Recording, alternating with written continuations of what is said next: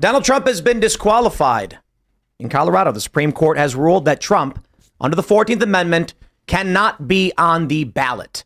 The first thing that means is the GOP primary ballot. And of course, that will mean the general election ballot. Now, there's a lot going into this. The ruling is stayed until January 4th because of appeals. But that doesn't mean anything because they have 90 days. I believe Colorado may be different, but typically you have 90 days to get your ballots in order for an election. And this means if they do not have a resolution by that day, the 4th, obviously, they may actually print ballots with no Donald Trump. The implications for this are very severe. It will jeopardize the GOP primary, and that may be the key strategy here. Donald Trump has issued a statement about this. Vivek Ramaswamy has vowed to remove himself and is calling on all other candidates to do the same. Of course, the other more spineless candidates likely would not. And we've got a lot of news, a lot of outside of that as well. We've got 12,000 migrants crossing the southern border in one day. Ashley St. Clair posting a video from the airport, from an airport. I believe this was in Phoenix when she was at leaving TPUSA, showing all these migrants getting premium seats, premium on airlines to be flown all across the country. And of course, there's a movie coming out. It's called Civil War. And they've got a map of their breakdown of what happens about what happens to this country. So we're going to talk about all of that. Before we get started, my friends, head over to thebestsongever.com. Click download your price. Download the song for at least 69 cents. It's our new song, Together Again, a cover from the classic hit by Smokey Mike and the God King. You may know them as Michael Knowles and Jeremy Boring. When you do, you will also get a promo code for 35% off all Cast Brew purchases. Only good for the next week and a half or so. This includes subscriptions. So if you download the song, you get the promo code and you subscribe to any amount of coffee, 1 bag, 2 bag, 3 bag. Let's say you use 1 bag of coffee per month. That 35% will hit every single month forever. Get this. Even if you cancel the subscription and you want to re-sign up later, you still get the 35% off. That's why you should go do it. But also, it was a lot of fun. We're building cultural businesses. We have this amazing photo of Phil Labonte as seen in the music video, of course, with that striking beard. He's getting there. He's working on it. But you know, that's how he's viewed in the AI world. So definitely support our work. Download the song. Check out the music video. Also become a member at timcast.com. Click join us so you can hang out for the uncensored members only show coming up at 10 p.m. tonight. And get access to our Discord server where you can hang out with like-minded individuals and even call into our Uncensored show to talk to us and our guest. Don't forget to also smash that like button, subscribe to this channel, share the show right now. Everywhere you can is the best way to support our work. Joining us tonight to talk about this and everything else is Joe Kent. Hey, thanks for having me back on. Appreciate it. Absolutely. Who are you? What do you do? So I was in the Army for a bit, retired Green Beret, and now I'm running for Congress out in Washington's 3rd Congressional District. Right on. Well, this is going to be great. I'm glad you're here, especially providing an inside look in politics as you've experienced it, and what you think to be happening in 2024 will be interesting. So awesome to have you. Phil Labonte's hanging out. Hello, everybody. My name is Phil Labonte, lead singer of All That Remains, very failed musician, anti-communist and counter-revolutionary. What's up, Shane? What's up? What's good? I have not slept since we left America Fest. I'm exhausted, but it was a lot of fun out there. Got this sweet shirt from my friends at Ultra Free. It says defund Satanism. I think it's timely. Yeah. Nice. That's Drea De Matteo and Robbie Stabler, pretty rad people. So it's awesome to be here, and it's good to see you again, Joe. Good to see you too. Yeah. We left AmFest at it would have been around like 10:30 Eastern time. Mm-hmm. We got back in the Maryland area at 5:21 a.m. and that's when I went to bed. For which I woke up at 7:30 to get back to work, and I worked all day. That builds character. I guess. So if I look tired in the thumbnail, that's why. I feel fine, but I probably look like I'm dying. I feel like I am. It was worth it. That show last night with Tucker was absolutely incredible. It was an honor and a privilege to have him. We got Serge pressing the buttons. Yo, I am here. That was fun. I really enjoyed that. Good flight back as well. Yeah. So yeah, let's get into it, man. Yeah, here's the big news, ladies and gentlemen. From SCNR.com, Colorado Supreme Court has disqualified President Trump from GOP primary ballot. Now, of course, it's more than just this. If they're arguing Trump is to be removed from the primary ballot, they're also saying the general as well. SCNR.com reports the Colorado Supreme Court disqualified Trump from appearing on the 2024 GOP presidential primary ballot. Tuesday's decision comes after a lower court judge in Denver ruled against removing his ballot access. Quote, a majority of the court holds that President Trump is disqualified from holding the office of president under Section 3 of the 14th Amendment of the United States, United States Constitution.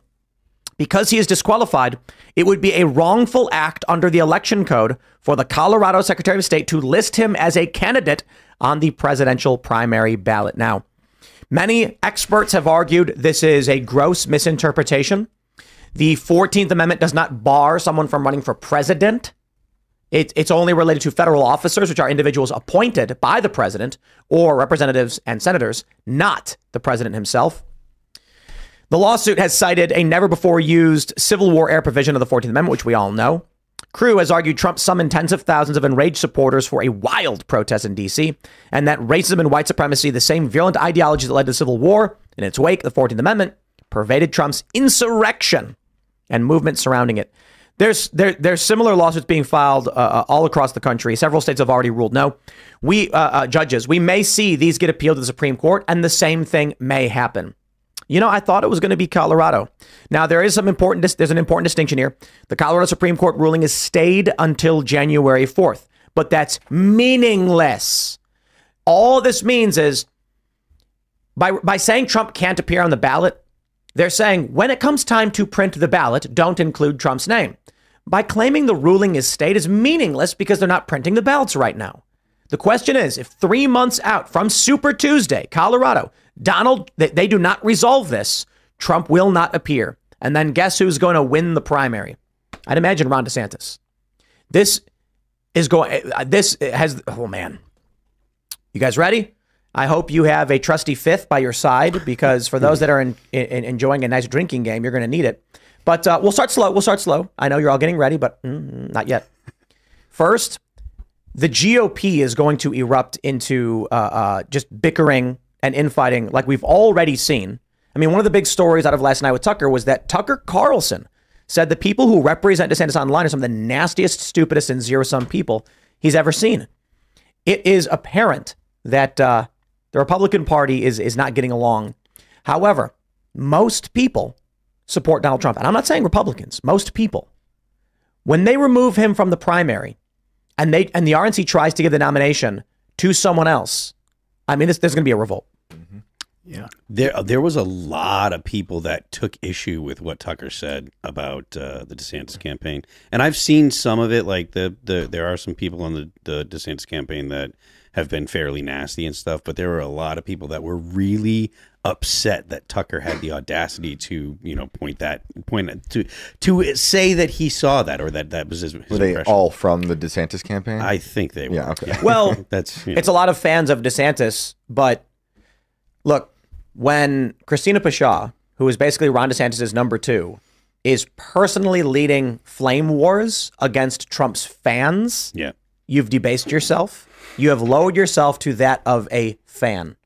So if like Taylor Swift and Rihanna's fans are like arguing on Twitter, neither Swift nor Rihanna get involved, and nor do they care. Mm-hmm. And that's basically what Ron DeSantis' campaign decided to be. Yep. Just on par with Trump's fan base instead of Trump himself. So be it. But removing Trump from the ballot is the only way these people could win, which it's no surprise they've all made the move to try and win the nomination, because they all expect, at least everyone except for Vivek, they expect Trump to be removed. This would be a great opportunity for them to prove everybody wrong and recognize the moment that we're living in, and for them to say, this is much bigger than my political campaign. This is much bigger than the Republican nomination. Vivek let it off perfectly. Mm-hmm. If they all rally around Donald Trump and say, hey, this is actually about preserving our democratic republic, that's what I think it's going to take for us to actually win. Because if we're divided, I mean, I fought a really hard Republican primary last year and unfortunately came up short because the Democrats don't play that game. If we fall for this time and we are not unified, we're not just going to lose the presidency. I'm afraid we'd lose the entire country. So I hope everyone recognizes what time it is right now and gets really serious. They don't. It's the trying to be optimistic. You know what we should do? you know the minutes to midnight clock, the doomsday clock they have. We should get one of those. Yeah. We'll call it the minutes to Civil War. There it is. Yeah. And we'll inch it forward.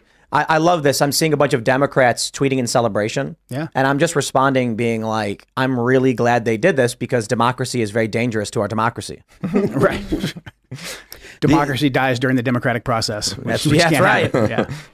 The number of people on the what you would assume to be the responsible, reasonable left that are going to jump on this and be like, oh, well, and make excuses. There has been no due process to remove Trump from the primaries. Mm-hmm. I'm not sure what mechanism Colorado is using. I'm not sure what they redefined the law, right? They defined it as it can be for a president. That was what they voted on, I guess. Well, yeah, I suppose, but there's no other, it's unprecedented for someone to be, he hasn't been charged with insurrection. Insurrection is a specific thing, and it's something that's outlined in the law. There are certain criteria that have to be met. He hasn't met them to actually have carried to be right. Been guilty of the legislative branch has codified what insurrection would be. Yeah. Mm-hmm. There's an Insurrection Act. Yeah. But let's address this, because everyone keeps saying the same thing, and I don't think there's a definitive answer just yet. But we have this. Trump campaign blasts Colorado judges who removed him from 2024 ballot, vows to appeal to the U.S. Supreme Court, as he should, and he has to. And a lot of people are saying, but that they do this and Trump will immediately go to SCOTUS and get it overturned. Perhaps.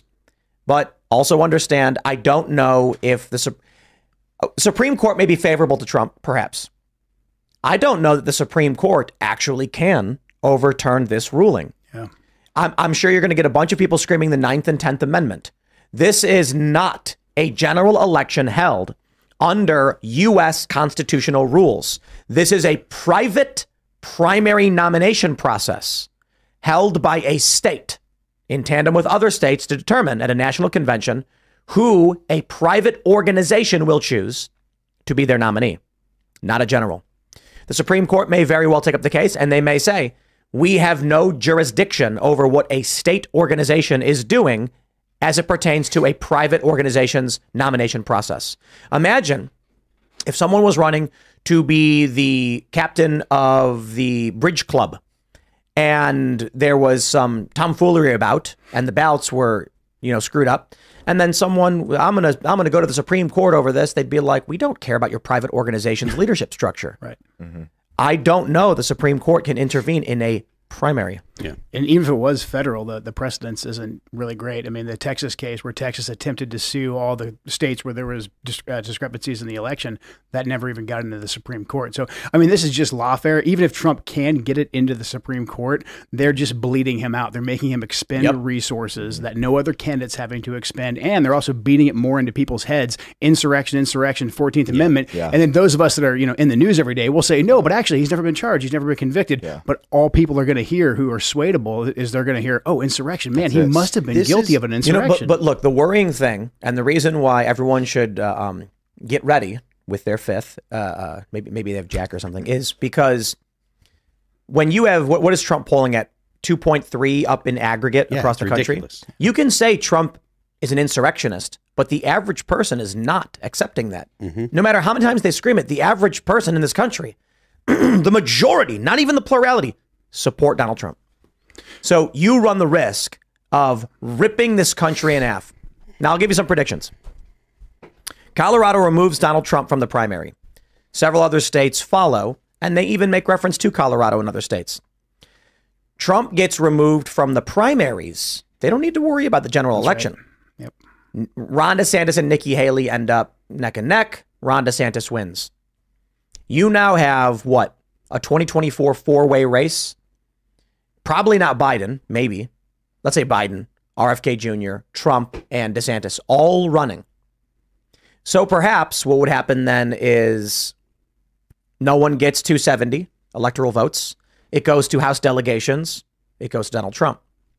Let's say that Donald Trump is removed from the ballot in Colorado, but still ends up winning the nomination. That's, I think Colorado has, as of 2020, like 1.6, 1.7 million Republican voters. What will end up happening is if numerous states that are blue, we don't expect Trump to win anyway, remove him from the ballot, Trump will win the Electoral College with 50, 60 million votes.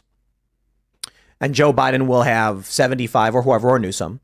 Trump will win the Electoral College, becoming president. The media will then say the Electoral College is archaic and broken. How can we have a president when he had 20 million less votes? The average person who doesn't pay attention has no idea why that is. They will simply be told people didn't vote for Trump, when the reality is you couldn't if you wanted to. Then what happens to the sentiment in this country? The people who support Trump won't back down. The people in Colorado who support him and want to vote for him, but who can't, will still keep supporting him. This is how I think we inch towards civil war. It's why it's so dangerous. I mean, if you love this country and you want this country to remain as it is and continue on our path towards progress, like having the judicial branch step in and say, no, we're going to decide who's on the ballot, it's incredibly dangerous. And I think the Democrats just don't care. They're willing to burn down the entire system right now just to stop Trump from coming back into office. They're ready for it to go to the Supreme Court. Like, I can already hear them screeching about Clarence Thomas and his wife. Like, if it goes there, like, they've got that ready to go. Absolutely. You know, so that's like an invisible landmine that they plant all these waiting for it to go that way. What happens when, without legislation, come August or July of 2024, I don't know, insert state Arizona, just says, look, we've gone over it. We think Colorado was right. Secretary of State just says, we will not be including Donald Trump on the ballot for the general election. Based on what we've seen across this country, the rulings are clear, blah, blah, blah. Sue us. And then they print the ballots without Trump. Yeah, every single activist, justice right now at the state level, every single activist judge, they're licking their chops right now. They want to be the next ones to do this, and this is just blazing the path forward. Arizona loves doing it. Yeah, Arizona loves doing it. West Coast states. Let me just say, I fully expect every single Trump supporter to not only agree with what I just said, but actually take it a step further.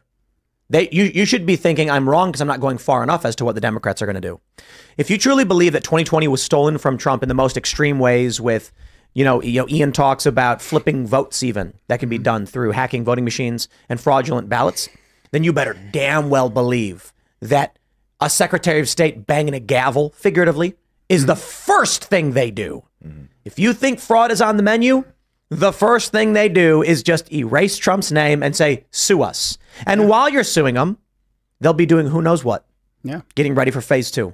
I mean, look how tight the margins were in the key swing states where Trump maybe lost 2020. I mean, we're talking about 12,000 votes, 10,000 votes in just a couple places. So all it takes is a few Secretary of States or even county auditors just to whoopsie and not have Trump on the ballot. Because they can say, look, we were confused. Like he's an insurrectionist, right? 14th Amendment. And then there you go. Yeah, we thought everyone agreed. I mean, I don't know. What were you doing? Yeah, like, media said it over and over again. Yeah, exactly. I was listening to like CBS, ABC, all those types of places on the way in. Yeah. And they use insurrection with a certain tone. There's no nuance to it whatsoever. Yep. They're in another dimension. Completely. And the people who listen to them, unless it's like someone listening to them to see what their point of view is, which I'm sure there's some like me and others of us, they buy into that dimension. And I'll go do it. No, go ahead. No. This is fascinating. We'll get into it in a little bit, but Donald Trump recently had this quote where he was referring to Democrats poisoning the blood of this country through their bad policies, principally immigration.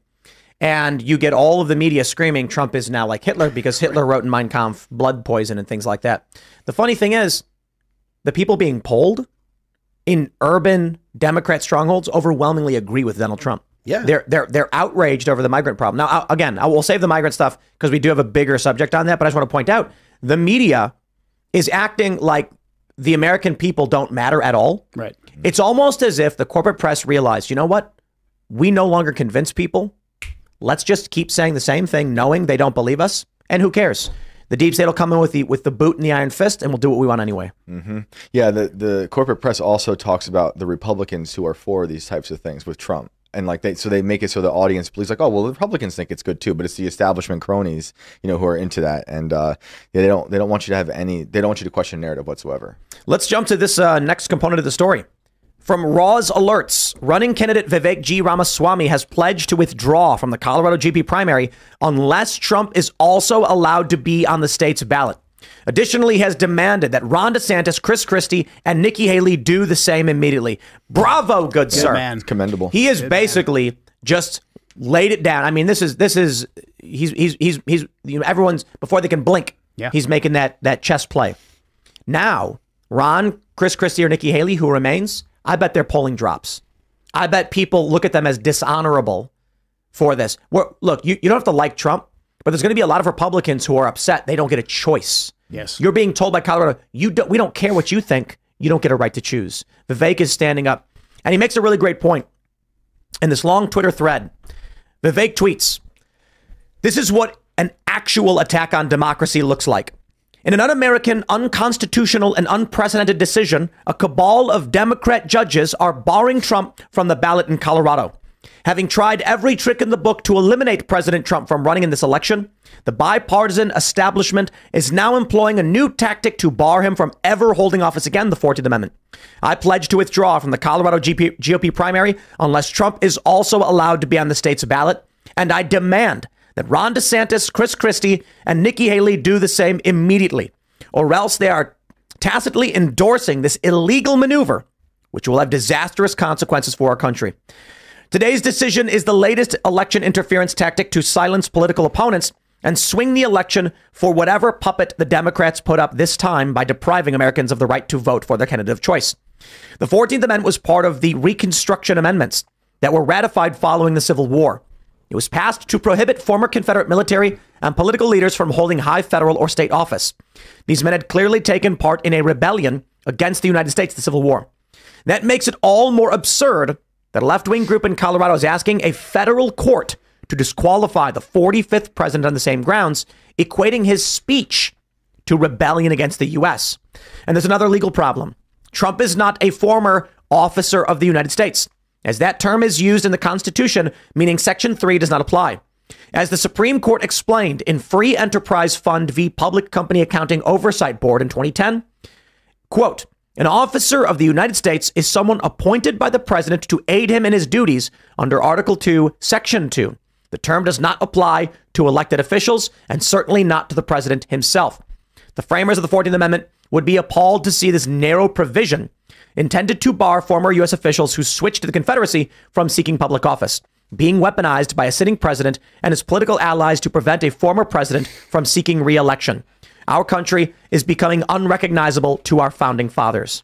Has there ever been a time when someone was prevented from being on a ballot in American history? I can't think of I don't any. think I don't think it's ever been used. Yeah, I mean, maybe not in any legitimate, like, large-scale kind of way. You know, maybe there was some, like, a criminal was trying to do something and then they made a filing. I don't know. I'd imagine it had to be. I think the 14th has been used. Yeah, not the 14th. I could be wrong. I'm sure somebody on the internet will fact check us.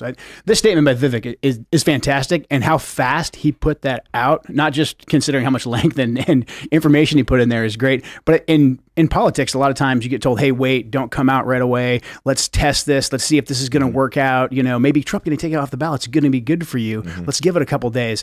I think this is pretty genuine. He just fired off right away and said the stakes are too high. Let's all rally around President Trump. Let's rally around us actually having a democratic process.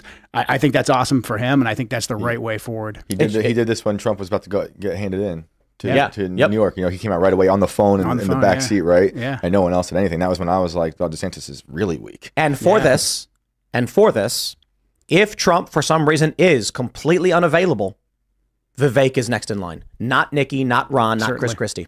Yeah. Because Vivek has outright said, I will step aside if they keep playing these dirty games. Yeah.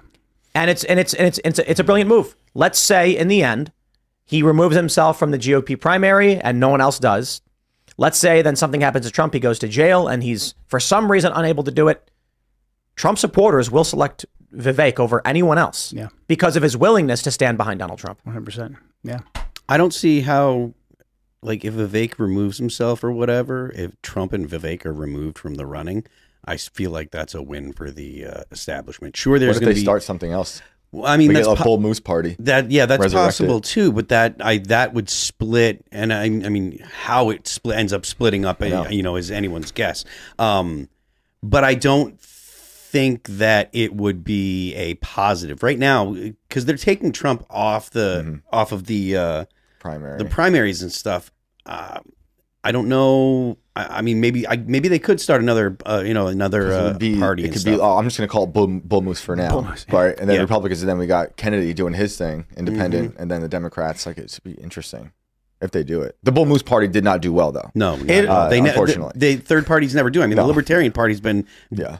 struggling for decades. That actually would be really funny if somehow Trump ends up the Libertarian nominee, and then the Libertarians get like 43% of the vote, and it's like, well, the Republicans are gone. That's it. Don't worry, the Libertarians hate themselves. They hate everybody.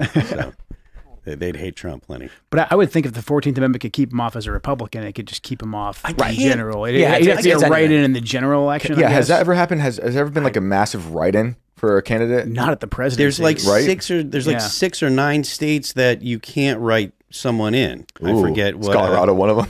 I'm not sure, but someone was tweeting about it. I retweeted it, but there's like something like 9 states where you can't do a write-in.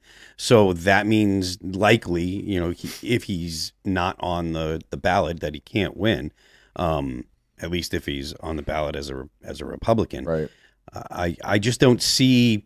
I mean, I don't understand. Like I said, first of all, I don't understand the mechanism because he hasn't been found guilty of anything, and I feel like unless you've Doesn't found matter, does it? Apparently, it They does. got rid of Santos like that too. Yeah, I mean Mendez is stuffing gold bars in his. Well, but he's not even convicted. no issues there. What? Yeah. He's not even convicted. No, I mean, this is the point. We can all sit here and be like, yeah, Santos is a bad dude, but he wasn't convicted of Yeah, anything. exactly. And due process doesn't matter apparently to the Democrats. This is clear, and I challenge any of my left-leaning or even left liberal friends to give me a reason as to why the Democrats do believe in due process, seeing as you've got Santos and this situation with Trump. I don't see any reason to believe that anything that they say about due process means anything at all to them.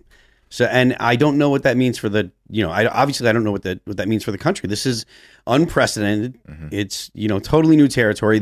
It's clearly purely political. It's about an outsider who challenges the establishment. Whether or not you like Donald Trump is irrelevant. It's about an outsider that the establishment, the established order disapproves of, and they're doing whatever they can to make sure that he can't get back into office in opposition to what the people seem to want. He is leading the polls and they're removing him. This is to call this, Banana Republic stuff is insufficient. The dude is walking into like stadiums. Yeah, exactly. Being cheered for. And the only reason there hasn't been some kind of more action from the public is because of how comfortable society is now. I really believe that because life is so comfortable, not necessarily easy, but comfortable, and people are so sedated on whether it be pharmaceuticals or booze and smoking weed and all those things, which look, I'm not judging anyone that does. I have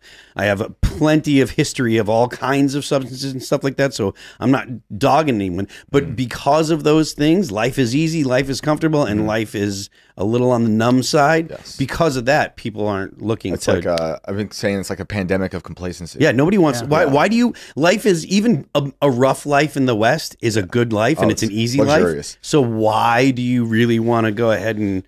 unless... And this is probably going to upset some people, but unless you are actually mentally ill...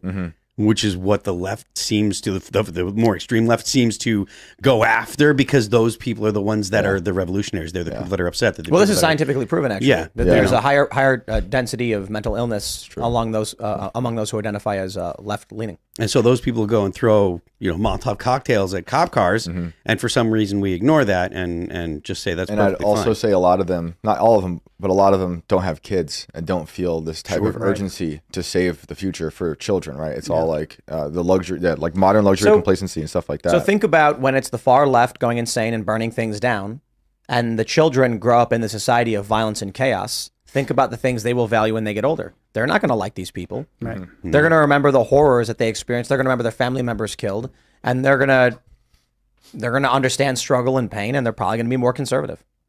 Yeah, probably. I mean, the data is already there. I've said it 50 billion times.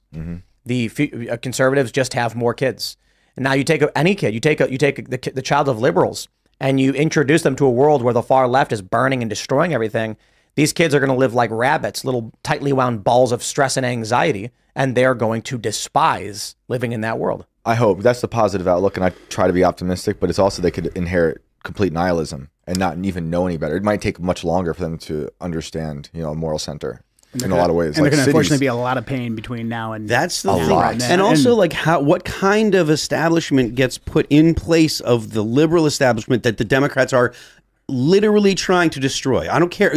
They can give all the lip service they want to democracy. They don't give a crap about democracy at all, and they definitely don't care about liberalism. They've been wearing liberalism like a skin suit for ages. Yeah. So what kind of government, what kind of structure does it take? And it seems that the structure is going to be more racist, less fair. 100%. It's going to be less focused on economic growth and more focused on, it seems like it's going to be focusing on shrinking not just the economy, but shrinking the population, because we've got people that are so concerned about what, in my opinion, is climate alarmism. All of these things mean a future that is significantly worse than our recent past, at the very least, possibly significantly worse than any of the horrors of the 20th century. Because if you're doing degrowth, you end up with population collapse. You have like we talk about a crisis of competency now. When you have a population collapse, there are entire industries that disappear. That's how you lose knowledge, because no one learns how to do it from the people that do know how to do whatever the topic is. And then when those people die, that information is lost.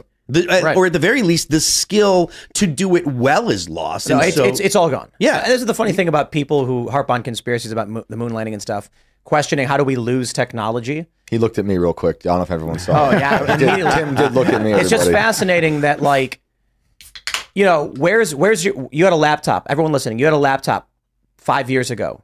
Where is it? Go through all the files. Go through your tax documents. Where are your tax forms from last year? Do you remember? I know a lot of you probably do. A lot of people don't. And then they try to log in every year going, what was my PIN? And then they're typing away and they can't get in. Look, you can't even remember where your tax forms are. You're going to remember where some obscure document about radiation shielding is from 40 years ago? Good luck.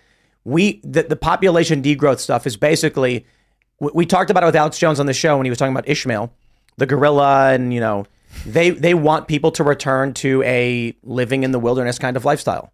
I mean, to be fair, Tucker even said he didn't think technology was helping us the other day. He said, explain to me one technology that made people happy or something to that effect. Well, It's pros and COVID cons. essentially showed the regime that as long as you keep the Netflix on and as long as people can get enough money to go to the store and buy their favorite foods, they will take a obscene amount of oppression that I never would have thought was even believable. Dude, before. look, if you can guarantee sunny days, you can absolutely abuse your population. Look at what people do and put up with in California. I mean, I would go out there periodically. I've been out there a few times this year, and it is absolutely beautiful all of the friggin' time. I love it. It's absolutely gorgeous all the time.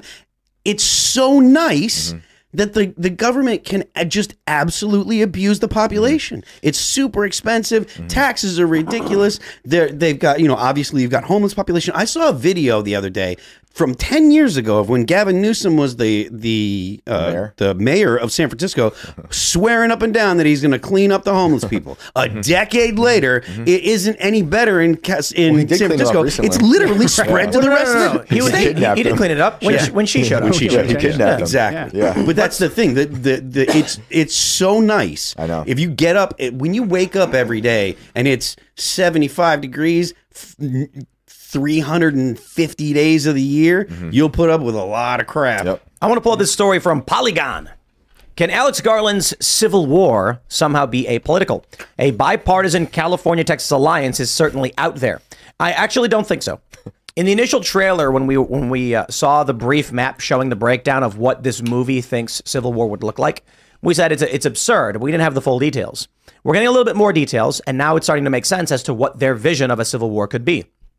Polygon writes, Ex Machina director Alex Garland looks like he will try to do the impossible with his new film Civil War, when his new film Civil War hits theaters in 2024, depict a second Civil War in which the U.S., without directly engaging with the politics of why the war is taking place, depict a second Civil War in the U.S.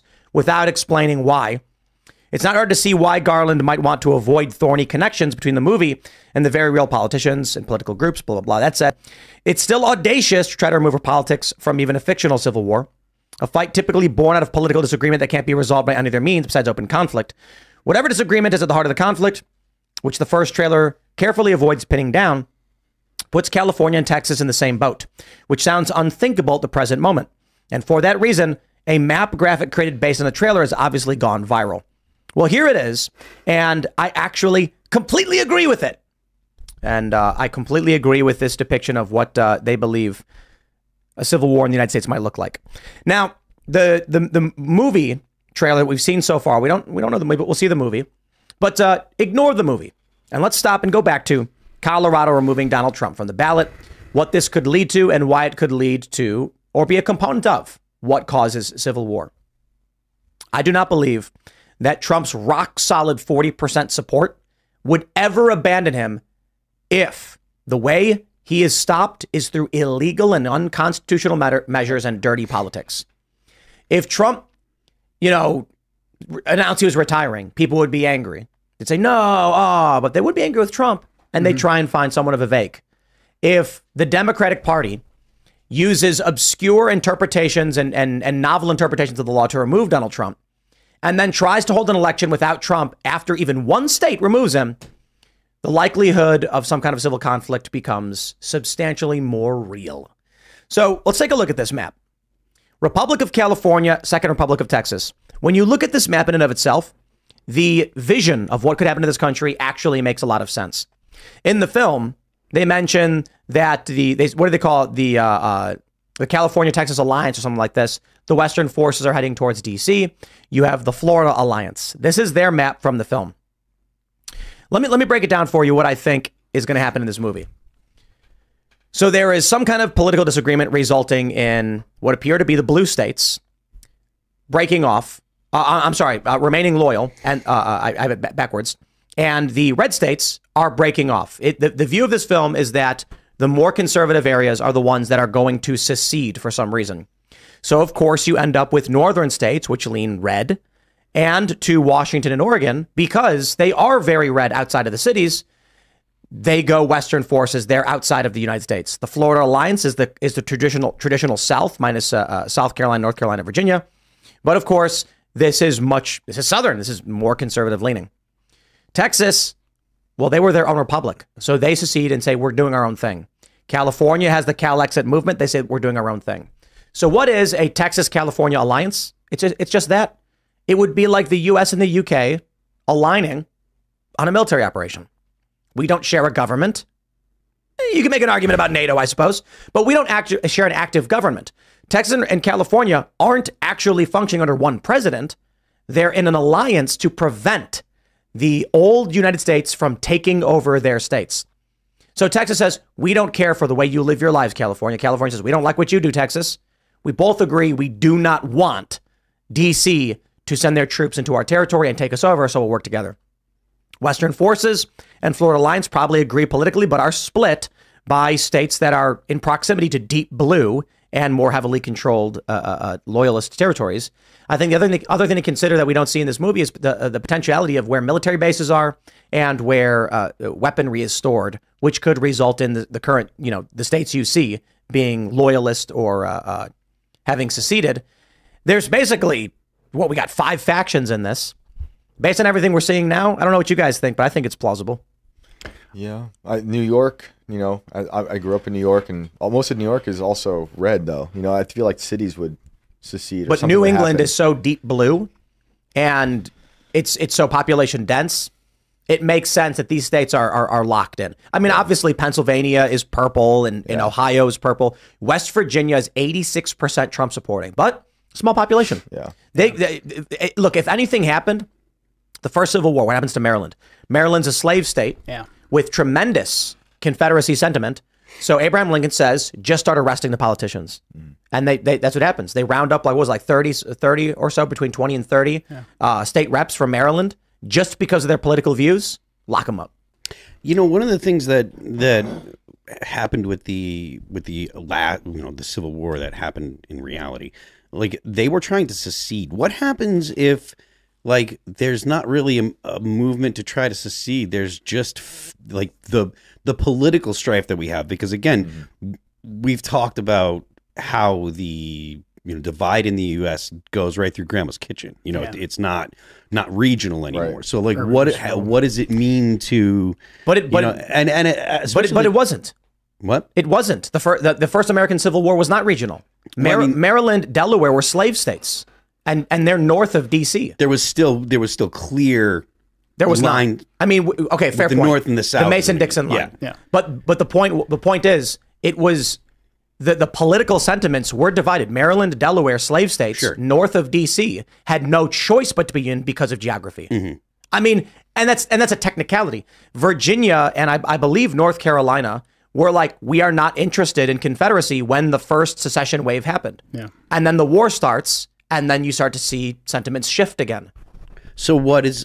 I guess I'm trying to conceptualize what it possibly would look like, without the secession of states, because I don't know that there's going to be like any other civil war. You don't need back then, I love this line because not only was it in National Treasure, and Nicolas Cage is based AF. I don't know politically, I'm just saying I like his movies. He's great. But there's a line where they say, and this is true, I read about it. Before the Civil War, people would say in other countries or in this country, the United States are. Yeah. After the Civil War, it was the United States is. Yeah. It was one country. So at the time, a state seceding was like, it's like Brexit. Yeah. Now we wouldn't see that because people don't view these states as sovereign nations unto themselves. They view them as just regions of a country. It would look more like Syria or Spain or any other traditional civil war we've seen throughout history before the United States entered its civil war. But I think a really great example of what you can expect is actually in this map from this film. How is it that Washington and Oregon are part of the Western forces when you have Wyoming, Idaho, Montana? I mean, these are Utah. These are more right-leaning, not Iowa, but these are more right-leaning. But hold on, Minnesota's fairly Democrat. It's because conquer.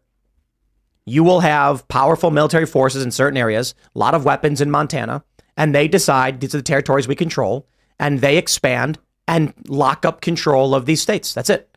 Oregon, Portland, and Seattle, as far left as you can go. Someone made the point on social media, they expect the narrative to be that the Western forces immediately captured and occupy Portland and Seattle, and it's the ruins of Portland after the Civil War is just absolute chaos. With far left forces. It's already pretty ruined right now. Yeah. Now add far leftists with machine guns, fighting with Western forces trying to lock up the coastal region. Yeah. I mean, what kind of scares me about this is that politics is downstream from culture. And right now we've got really heightened tensions that a court just came in and said, hey, we're going to take away your democratic process. Mm-hmm. So tensions are running high. The regime always kind of does these 2-for-1s where maybe the court case will work. They'll get Trump off there. Or maybe it will fail in court. Trump has to expend a bunch of resources. A bunch of people get really, really mad and do or say something that then allows them to turn the full scope of the national security state on them. Biden's already said that Trump supporters are the number one threat to national security. So the whole state apparatus is already tooled towards going after people who disagree with the state. Yep. I would just say, everybody chill out, work on ballot harvesting. You want to watch the show, but we should be encouraging people to follow Ramaswamy's lead, unity, and stay focused on the actual goal. It's worth pointing out that a Green Beret is telling you that. Yeah. Like the guy that has been trained to go into countries and destabilize them and train local forces how to fight. I've seen a few civil wars, and most of them are still ongoing, and most of them are pretty horrible. I mean, between Iraq and Yemen and Syria, like it's nasty stuff, and people might say they want that when they're frustrated, but it's nothing we ever want to see here. To some degree, do you feel like as I'm having flashbacks thinking of what lockdowns were like in autonomous zones and people being murdered and fires, right? Like I feel like we're kind of there. I mean, already to a degree. We have during the riots. I mean, the Chaz was a real thing in Seattle. There was a warlord running the Georgia. thing. They killed some murders. kids. Yeah. Where was your first deployment as a Green Beret? Iraq. Yeah. Iraq in 2003. So I got there. We took down Saddam. Saddam ran. We didn't get him initially, but the regime kind of fell, and there was kind of a calm. And that's when we really started messing things up. When we fired the entire Ba'ath Party and drove that rift, I mean, just watching that break out. And at first, it was all just channeled kind of against us and sort of the Iraqi government. But as we got into 2006, 2007, when the Iraqis were really at each other's throats, and that's still ongoing to this day, like that, when they stopped targeting us and started targeting each other, and every morning you'd wake up and you'd see people with their hands tied behind their back with baling wire, their hands swelled up like Mickey Mouse balloon. I mean, just like horrific stuff. And this was like neighborhood by neighborhood. And these people had at one point in time been neighbors together. If you talk to Iraqis, they were just like, this was street by street, this was sect by sect. It's nothing we want to see here. Were you and 20 years. Yeah. And it's ongoing. Still going. People need to understand, when we look to the American Civil War, our view of Civil War is completely incorrect, because that was different. If we actually had some kind of legitimate Civil War, we're talking decades. Yeah, absolutely. Your children will be born in this, and they will grow up in it, and then one day fight in it. You think that there are people that are at each other's throats now? Wait until the killing starts. I know. Wait until the blood feud starts. That's the way it goes, yeah. Wait till Rwanda. Yeah, wait till it goes Hatfield McCoy, Can't let it go. and then you add more and more and more to the mix, and it just so it could be something as simple as this. How does a civil war start? The political tensions are there. We are standing on a powder keg. Well, we've already had with the Chaz Chop, people were killed. We already had a Trump supporter, Aaron Danielson, in what was it, Portland? Portland. Yeah, it was Portland. Shot and killed in the street for no reason. Now, it was the DOJ. DOJ went after that guy, Michael Reinl, and he is no longer alive. And it seems to end it. I wonder if the reason why they went so heavy-handed after this guy was they knew that if he was let go, you could start a blood feud, which would result in like gang-like retribution and revenge killings.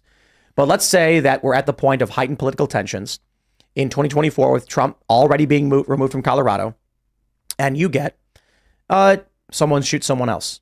Leftist shoots and kills a conservative.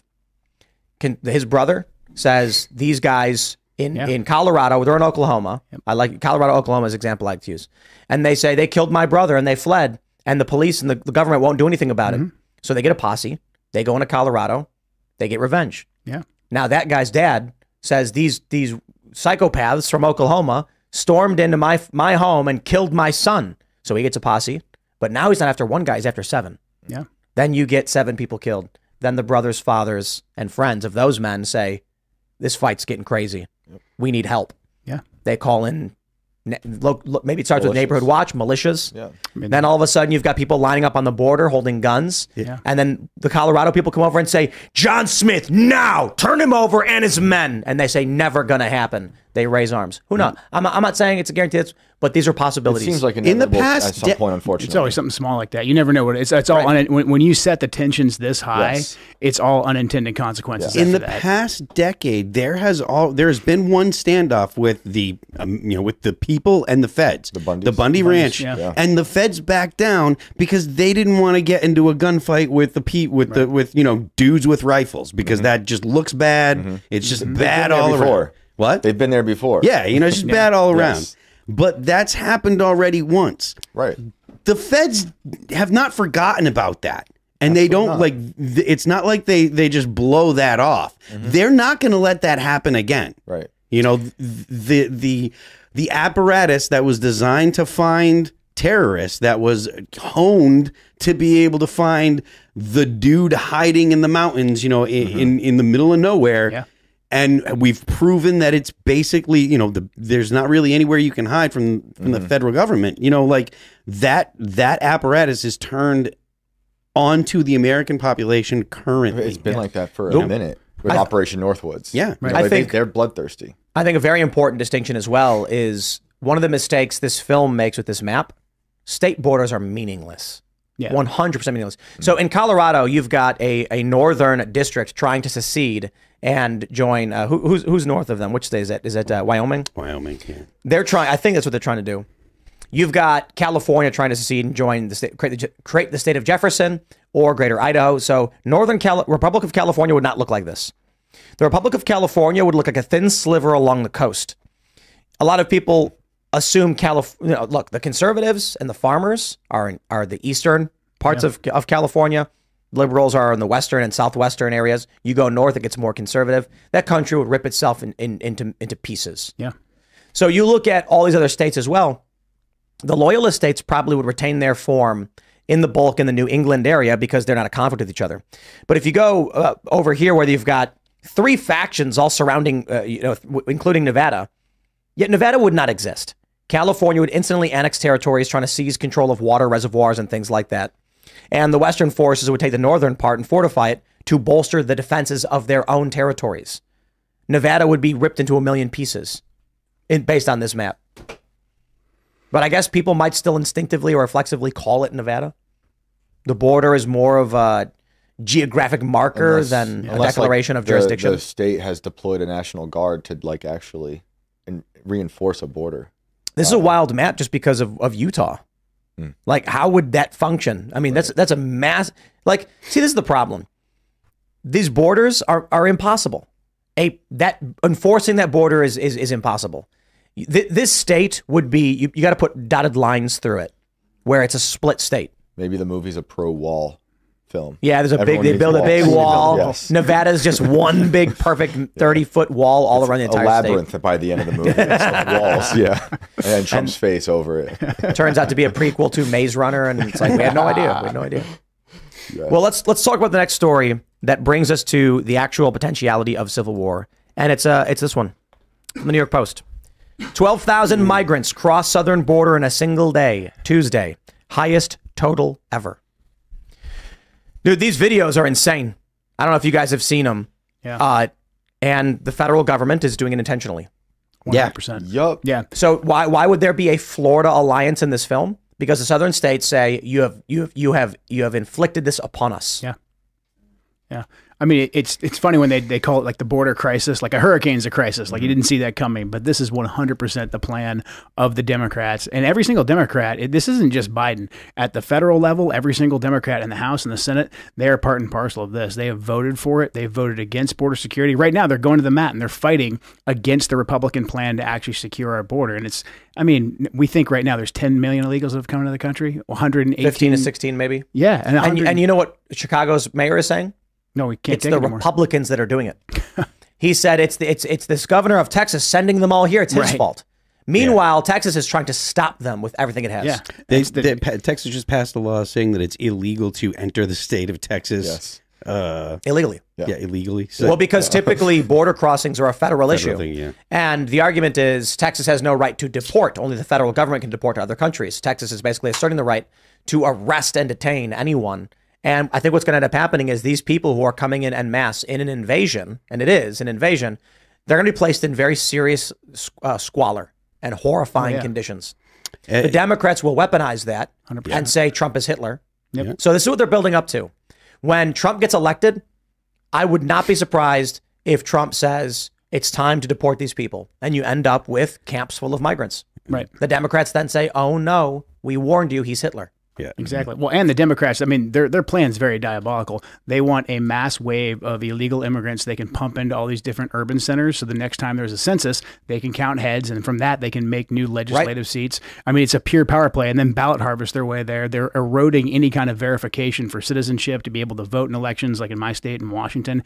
And they don't care about any of the carnage that comes along with that. I mean, 118,000 Americans have been killed by fentanyl in the last couple of years that's come across the southern border. And like the Democrats don't even talk about that. I mean, that's the number one killer in our district right now. It's just absolutely insane. I truly believe that the fact that the media is so lockstep with the the DNC message, that I don't know that the American people can beat that kind of propagandization. Oh yeah, you know how hard it is to get answers down at the border wall, like from the border patrol or anybody. Like the sheriff's the only one who can talk about it publicly. Yeah, honestly. I don't think your average person believes it. Oh yeah, they can't because the media doesn't report on it like the way they should. Because it's like watching actual like the skin of a human erode, right? And you're watching like the skeleton start to show itself. I mean, it's a total mess with all the fentanyl coming through, like millions of pounds down there, and it's just nonsense. And then no one's allowed to talk about it. I went to the police station in Yuma because I was getting the runaround from the border patrol because they're not allowed to talk to you. They pulled me over a bunch for just being there. Really? Yeah. And then the police, I'm wondering what they think about this, and they're not allowed to talk to you. They were going to make me sign a form to at least do a ride along to see the town with them. My wife had to sign that form, but she had to be there. I was in Yuma. My wife is in West Virginia. Like, they make it impossible for journalists to do it right. The Border Patrol will give you a press tour of all this stuff, but that's like, what to expect from a press tour. Yeah. That's what AOC got when she cried. Yeah. Meanwhile, we have videos of actual federal agents removing border barriers and allowing migrants to illegally enter the country. It's absolutely insane. It's depraved. And when you look at who's coming into the country, I went down to Yuma in 2021 too, and I was down there in the summertime, pretty hot, pretty treacherous journey. 116 degrees in July. Yeah. Treacherous journey if you were a refugee seeking refuge. Right. But I didn't see any of those people. I saw guys that were my age and younger that did not look like they had just trekked across the desert. Like they were getting bussed right up there. The whole thing. I mean, you think like chaotic border scene. There's people like jumping across the border. I saw a little bit of that, but by and large, it was a very controlled flow of people coming into the country. And people don't think about, like, so Yuma is a good example of how weird it is, because it's not like that giant trek I think a lot of people imagine going through the desert. There's a highway you can see through the wall that you're getting dropped off at. Yeah. A lot of people spend a lot of money to get flown to the Mexicali airport. Exactly. Then they get driven to that highway. Yep. There's people set up in tents along the highway, send you camouflage gear, water, cigarettes. Yeah. You walk like 30 minutes to the wall, and then Border Patrol's there like TSA. It's like soft TSA. They got water for you. They got a tent. Yeah. They tag your bags, literally. They had an easier time talking to Border Patrol than I did. Yeah, when I was down there, we couldn't get hotel. I actually went down there with Representative Paul Gosar and his team, and we couldn't get hotels in Yuma because the federal government had booked the vast majority of them for illegal immigrants. Yeah, it seemed like such a controlled portal. Yeah, because the immigrants don't stay there either. They they're there. They get plane tickets, bus tickets, and sent right out. Yeah, you go. I mean, there was people tweeting coming home from the TPUSA event. That you guys that was actually St. Clair. Yeah, she was putting that stuff up. But every time I've flown into Arizona in the last couple of years, it's only been once or twice, but I've seen that exact same thing. Yeah. It's right up in your face. They're not hiding it. She was going hard after Delta, and I'm like, oh, good for her. Sucks because I really like Delta. No, I predict that Ashley St. Clair is bringing down Delta, and I meant that as a double entendre. I'm sorry for people who got mad at that, but I was like, is Delta trending because of her? But the videos were going around, and it's good. People should know about it. I mean, when I was a teacher in Westchester, New York, and they were flying illegal immigrants into that airport. Yeah, and that's a small little area, like outside of the city. Do you guys remember when the Biden admin was caught trafficking children? Yeah, this is not even in dispute. This is a fact. Joe Biden was engaged in human trafficking. I think that was actually the airport I'm talking about, the Westchester airport. Right, that's right. Yep, it's insane. And I think, was it James O'Keefe who had the story? Someone had a story where maybe it wasn't James O'Keefe, where they had undercover video of one of the, I think it was a Border Patrol guy being like, if the American people knew what we were doing, they would revolt. Yeah, Carrie Lake shared a letter that she got with me from a guy from Border Patrol, and it was like, they've given up on the border here. The post he was at, he's like, there's hours a day where it's not even patrolled. I don't think they've given up. That's their plan. Well, yeah. He thinks they've given up, right? But this is a controlled collapse, is what it seems like. Yeah, maybe because they fully expect this country to be in full scale conflict, and who do you think is going to fight against the American people? The people who want to be receiving the benefits and privileges of a country for which they are not citizens. I mean, we got senators that are saying that we should put illegal immigrants into the United States military. I think Los Angeles is trying to make them police officers right now, illegal immigrants. I mean, just absolute insanity. Yeah. It's depraved. It doesn't make any sense. But it does for them. This is like their logic. It's logical for what they do. For them, if all they care about is power. That's it. Like they mean what they're doing in Colorado, what they're doing at the border with the fentanyl. The only thing they care about is raw political power. Yes. If you operate under the assumption that they actually have a plan to help America, none of this makes sense. Right. If you understand that their plan is to destroy this country, it all makes sense. 100%. And then you just roll out Biden, and you can write off everything to him just being old and incompetent. It's like, oh yeah, it's just Biden. He just kind of stumbles around. Like they just must be kind of messed up. Like, no, this is a very well-oiled machine. It's a delivered plan. The argument that they make is that it's replacement population because Americans aren't having enough kids, and it's because we need the people working to be able to keep the Ponzi scheme of Social Security going. That's the argument they make, right? Right. Yeah. Okay. Yeah, I mean, but that the Civil War is trending. Well, I mean, realistically, this is legitimately, whatever people think about how often we talk about, Civil War here, this is, it's history making. It's unprecedented. And they're, so, what's his name? I mean, they're locking up journalists. We had Owen just got out. Yeah. The guy from The Blaze is about to go in. Well, that was today, actually. Was it today? Yeah, let me take a look at his... Down at the America Fest, I'm looking for his name, so I forgot his name, but that actor who was arrested at the airport after the Lady Ballers premiere, like the feds, he was, I guess, at Jan 6, and the feds had already dealt with him 3 years ago. And they went and they arrested him at the airport after going to the Daily Wire premiere.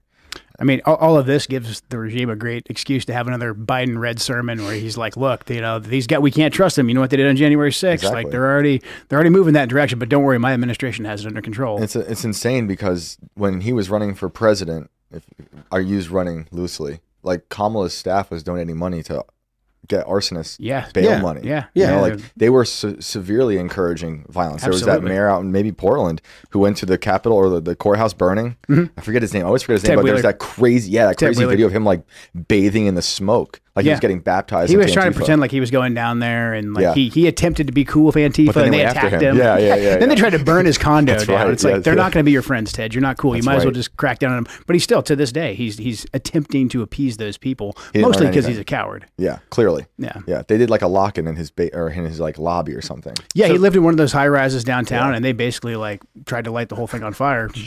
So Steve Baker does not have to surrender. Apparently, it's being reported that he won't have to surrender until after Christmas. Okay, but still surrendering. Yeah. Sheesh. His self-surrender would be postponed until after Christmas, and the Justice Department has assigned a new AUSA to his case. You know, Tucker made a really great point the other night when he said, someone's going to say no. And that's another component of civil war. Yeah. Mm-hmm. So At what point does say no? Yeah. How long? It was like 10? No.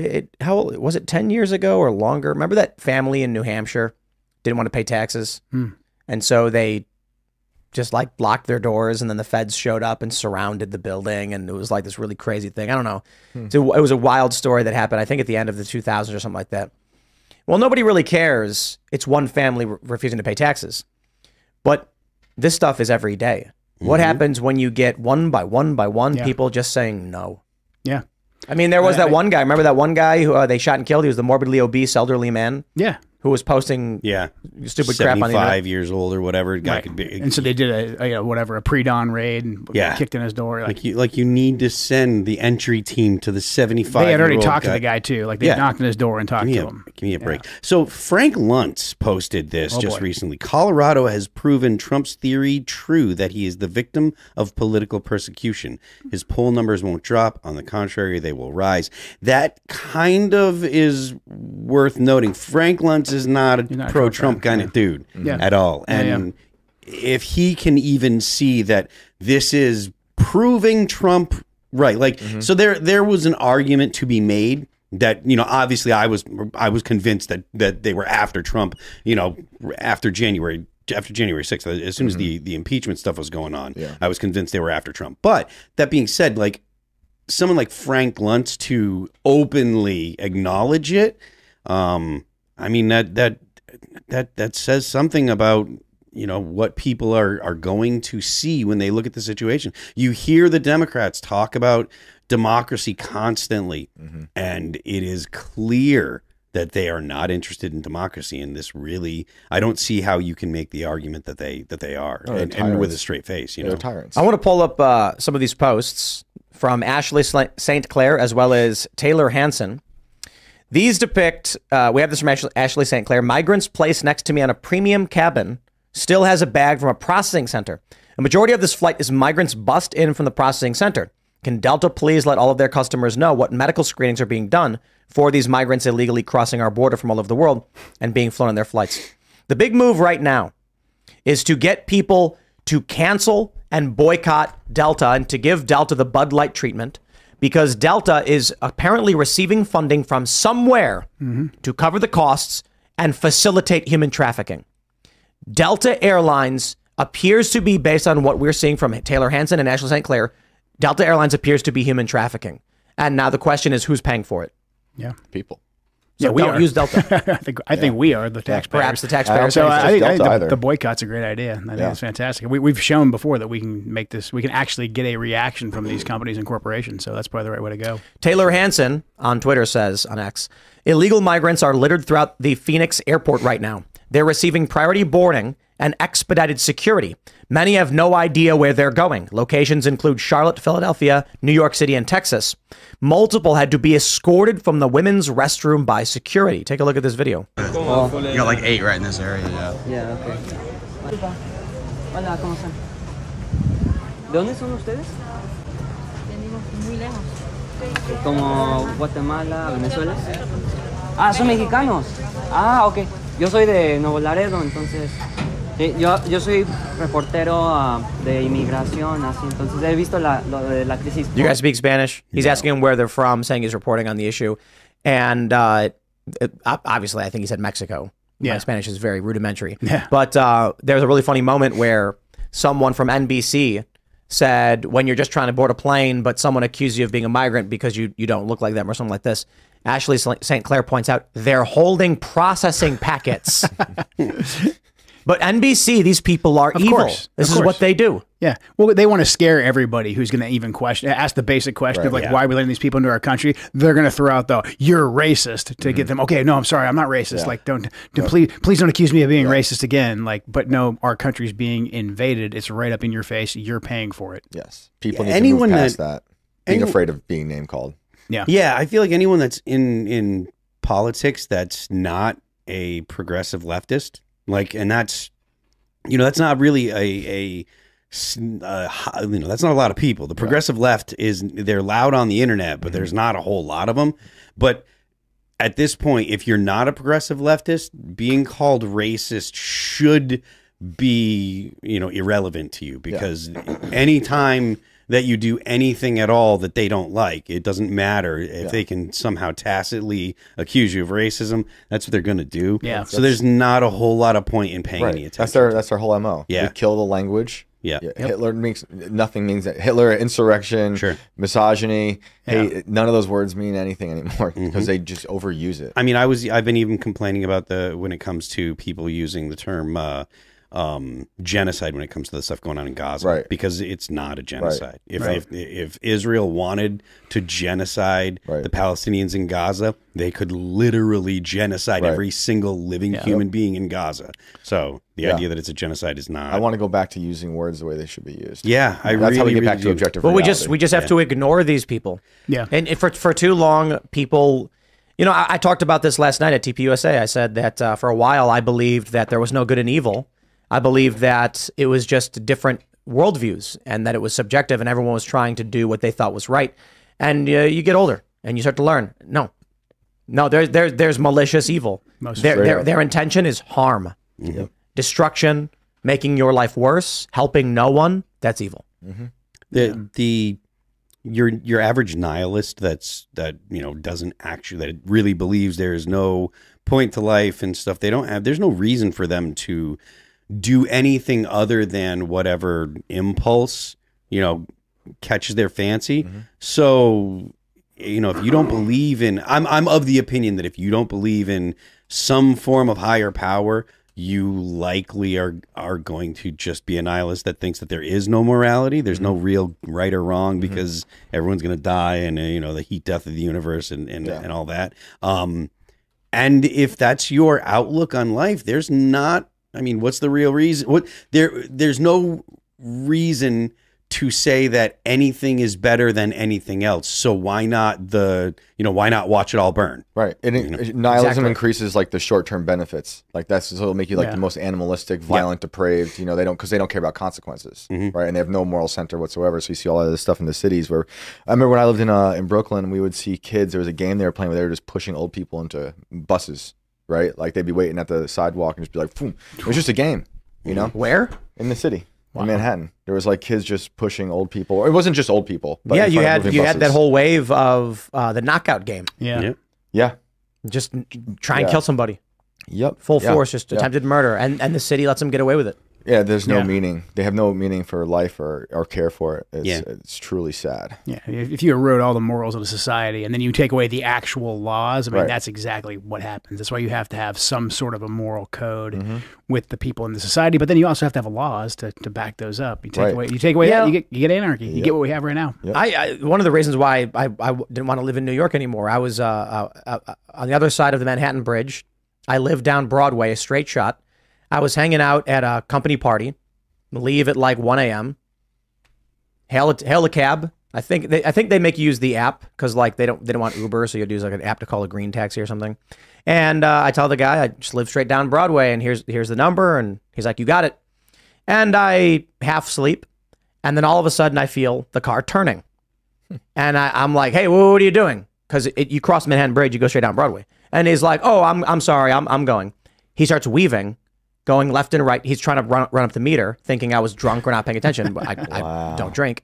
And so I said, stop the car, I'm getting out. He said, no. He was slowing down, pulling up to a light. The bill, so far was like, the meter was like $4.95.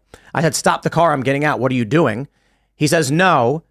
And then as I feel the car start to move, I pop the door and jump out, and he slams the brakes on, comes out screaming, demanding I pay him. I called the police immediately. And I'm like, I walk into a gas station. He comes out screaming, threatening me. I called the police, says, hey, this cab driver was taking me for a ride. He's just screaming at me. By the time the cops show up, the meter's at $50, and the cops told me if I didn't pay him the $50, they'd arrest me. Yep. What ended up happening? The cops took my wallet, pulled all my cash out, handed it to the cab driver, and then told me to F off. They helped rob you. That's right. Yeah. I got robbed by the cops. Justice is not tipped. Two lady in our cops. favor. Because the cabs are a part of the city's racket. Yeah. They pay the city. They don't care. Mm-hmm. So that guy was trying to rob me, and the cops showed up with guns and said, do it or else.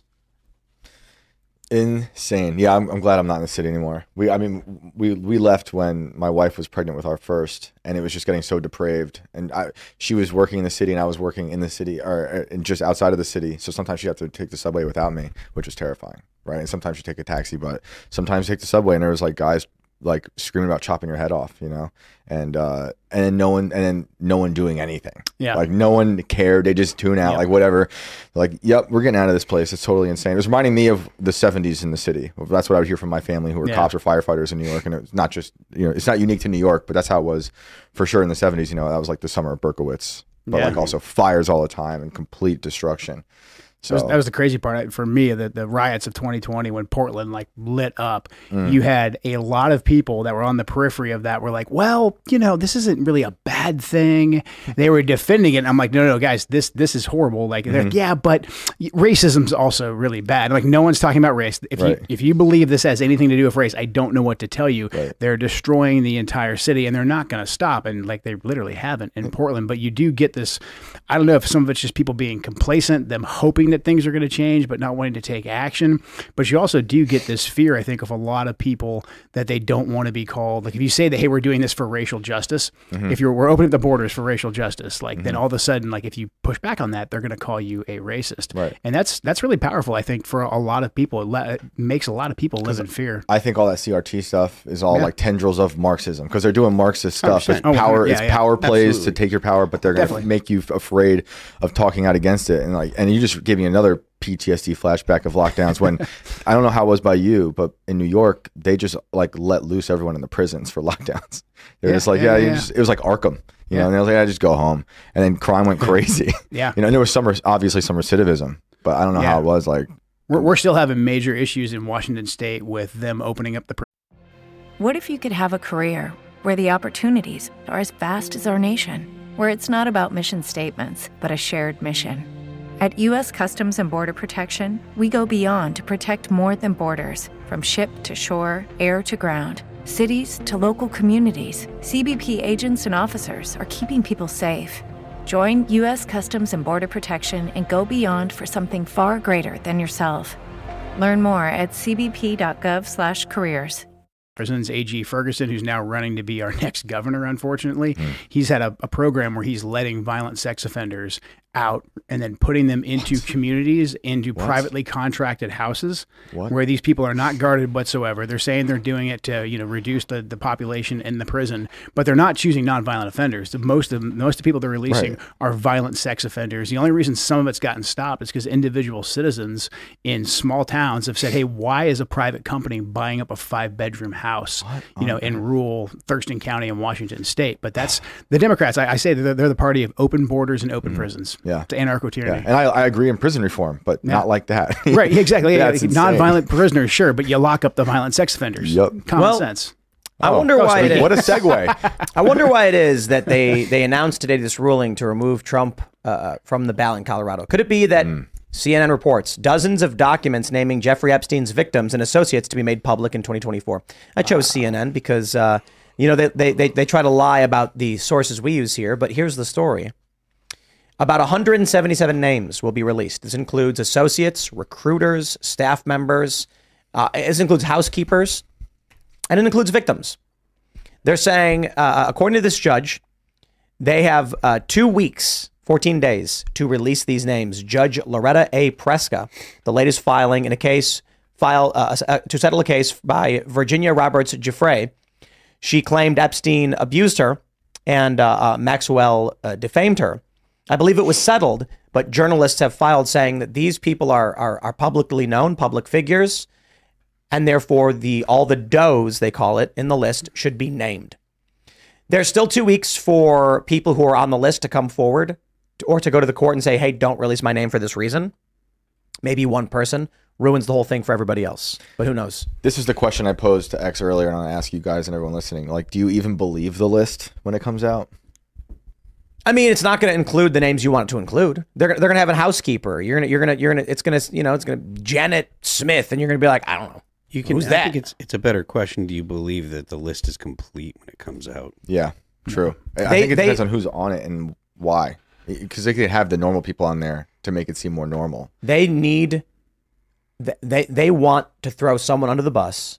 Mm-hmm. And I'm sure there are high-level people who are involved with Epstein who are like, just give the people something. You know? This is what happens with big corporations when they engage in serious malfeasance. Some low-level VP will get charged and they'll be like, we got him. And I think that was part of the Big Short.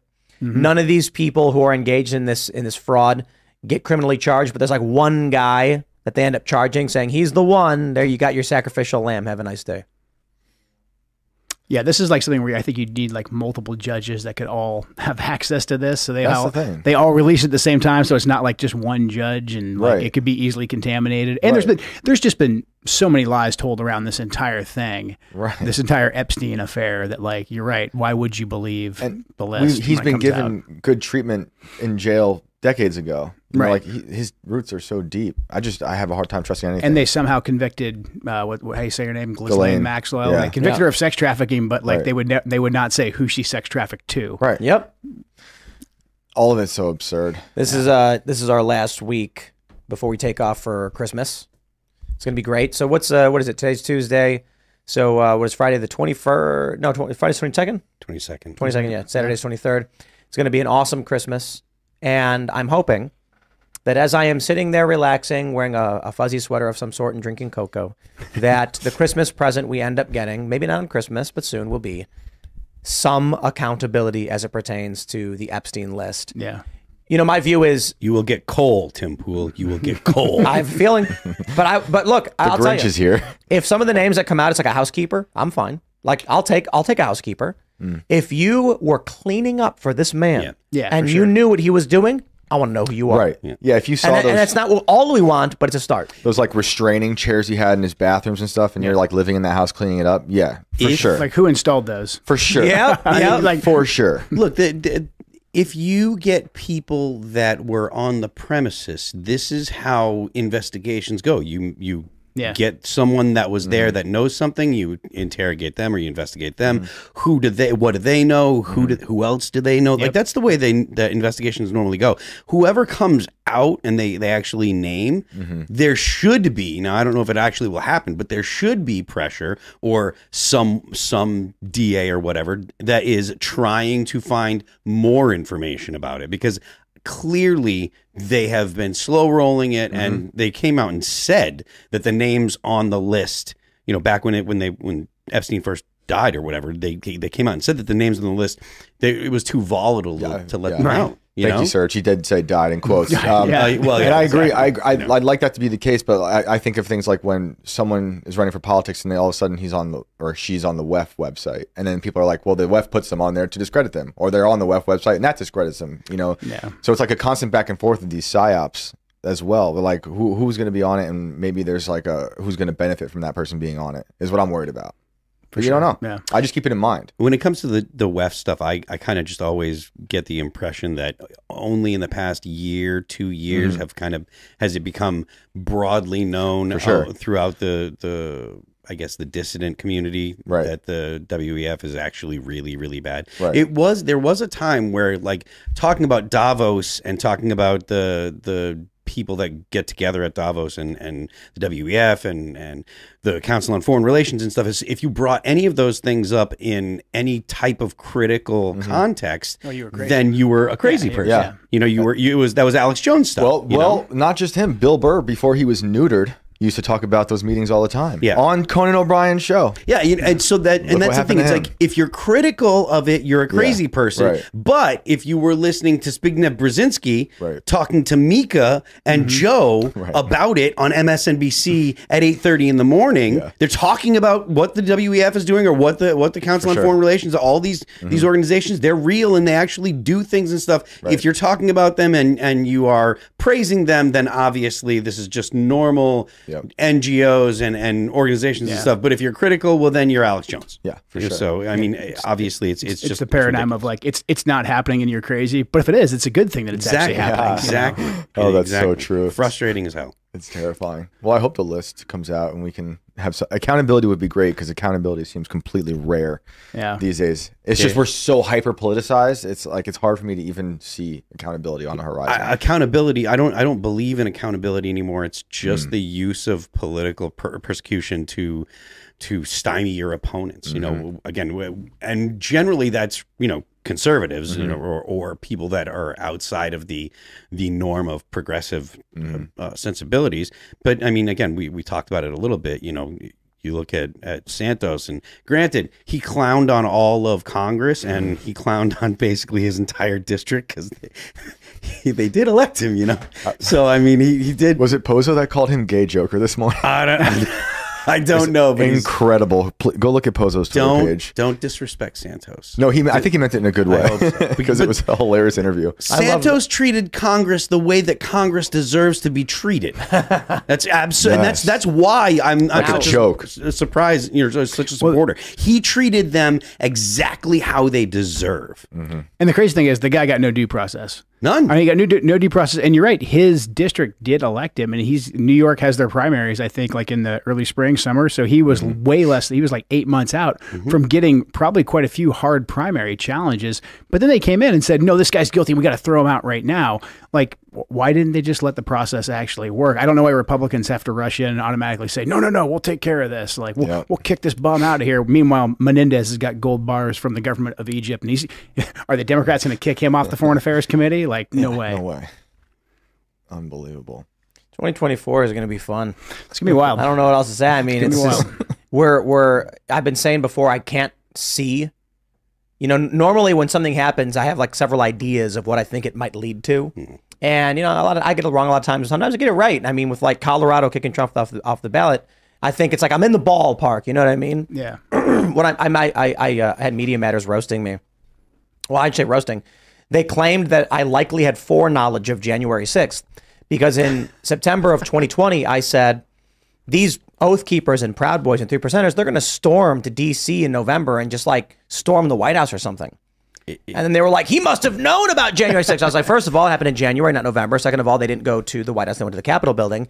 And more importantly, it's because I read the news. It wasn't a real prediction.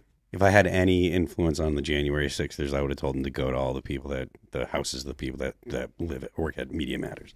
No, I don't. I take that back. I think the problem is knock on the door and have a polite conversation in any legal context. But my point is, it's starting to come in view with the removal of Trump in Colorado. It's I'm starting to get an idea of things that could happen from this. You end up with Trump unable. Not that he'll be removed from every state in the primary, but just enough that he can't win. Yeah. You end up with Ron DeSantis as the nominee. The establishment says, guys, look, we're not happy with this, but we can't let Joe Biden win. So everybody go out there and vote for DeSantis. Trump supporters are going to say, screw off. Yeah, exactly. Yeah, I've heard you say a bunch, like, it's hard, and I agree, it's hard to envision this future, right? Because, like, if you read all the news, you have a sense of the pattern that happens. And I've been thinking, we might have a normalcy bias for all of these past years until COVID, then it turned into absurdity. And now it's like you have to have an absurdity bias, but it's impossible to guess absurdity. So everything's just constantly normalcy chaos. Is gone. Yeah, the new normalcy is the absurdity. So, and it almost ties into Elon's quote about the most likely outcome is the most entertaining one. Except it's for politics, it's the most like chaotic and depraved one.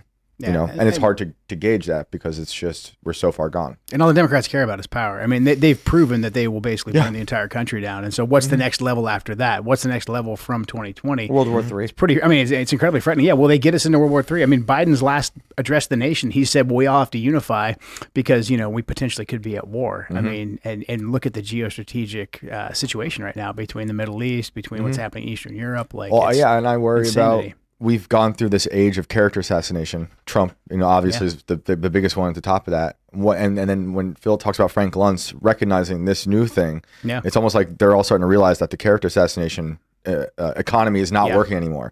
And then what goes back, it's not like they haven't dealt in blood before. It stopped working before Trump because the reason you got Trump was because they called Mitt Romney a Nazi. Yeah. Right. When you have the most Boy Scout ass dude in America. He's a saltine. Yeah, he is. He is absolutely a saltine. Saltine in a suit. He is the most boring, most Boy Scout ass guy that has probably run in the past 50 years. I mean, you could not get any more white bread and less offensive. And if you're calling him a Nazi, there's nowhere else to go. So what happened was the American people were just like, it doesn't matter who we elect. And that's why they were just like, who cares that he said grab him by the pussy? Right. Because no one is good enough for the Democrats. The politics of we respect each other was tossed out, a decade earlier, a decade before Trump ran. For sure. So the idea that respectability, has been something that the left has actually cared about. I don't know if they ever did. Saul Alinsky wrote the playbook on it in the 60s or whatever, and it could be that I didn't see it until recently or whatever, but it has been the politics of it has been power politics from the left for as long as I can remember, as long as, definitely all of my adult life, I think we're in it right now is what Eisenhower warned about with the military industrial complex. But within that complex is the corporate press. They're an arm of that, right? And that's where all the psyops or the blatant lying is coming from. The military industrial complex is no longer just Boeing, Raytheon, and companies like that, and space manufacturers. It's also Google. It's all your technology companies because all of that has become intelligence. It's all data collection, and it's also the media because of the propaganda. So the military industrial complex is no longer when you hear people complain about or criticize the military industrial complex, they're talking about Google. They're talking about Facebook. They're talking about Palantir. They're talking about all the tech companies in addition to Raytheon, in addition to because those things can be like in your brain and in your day-to-day pattern. Absolutely. While they're making the things that are going to destroy you in that pattern. Absolutely. The media produces the content, and the tech companies produce the vehicle that introduces the propaganda to the American people. And your average person,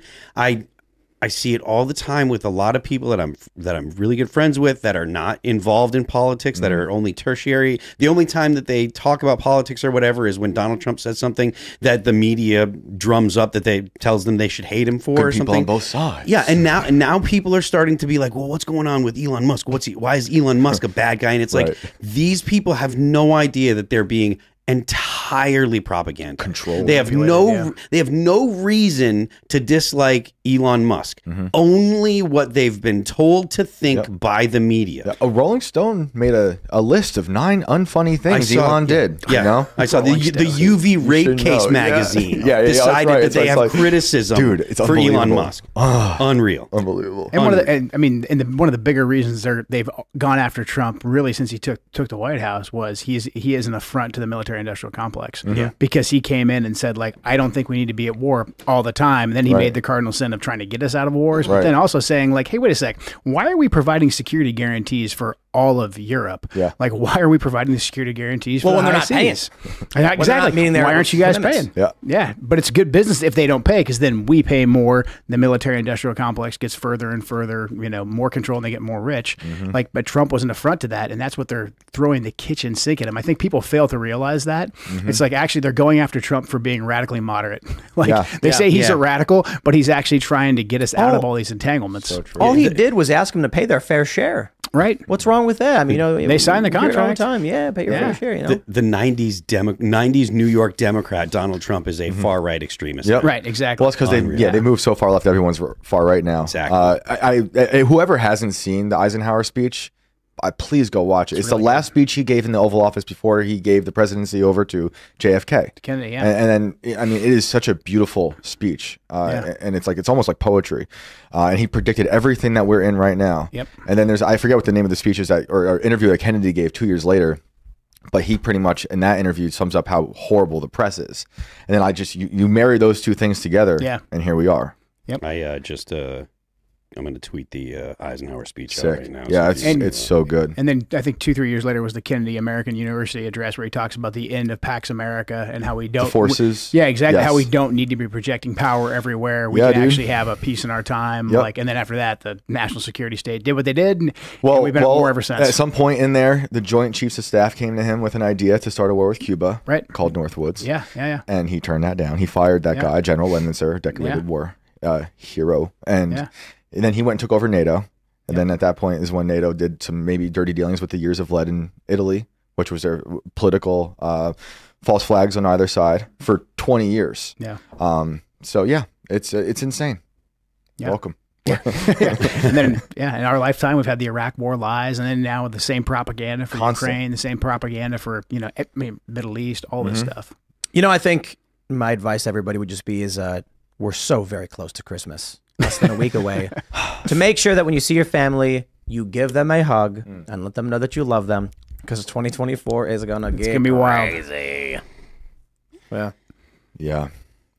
I mean, the world is still. I always say this too. Like, the world is so beautiful, and I'm so grateful for God. I'm grateful for the earth and how beautiful everything is, and my children, and everything that we're talking about that's so evil and depraved. It reminds me just how I cherish everything. Yeah. And it makes me cherish it more, honestly. And it makes you fight. I mean, there's a lot of folks right now who I know, and I live in a beautiful rural community where it's very possible to completely tune out all this BS and just say, I'm not going to even participate with this. Right. I've got my church, I got my job, I got my family. We're going to be fine. And in general, that's true because people are self-sufficient, they're independent.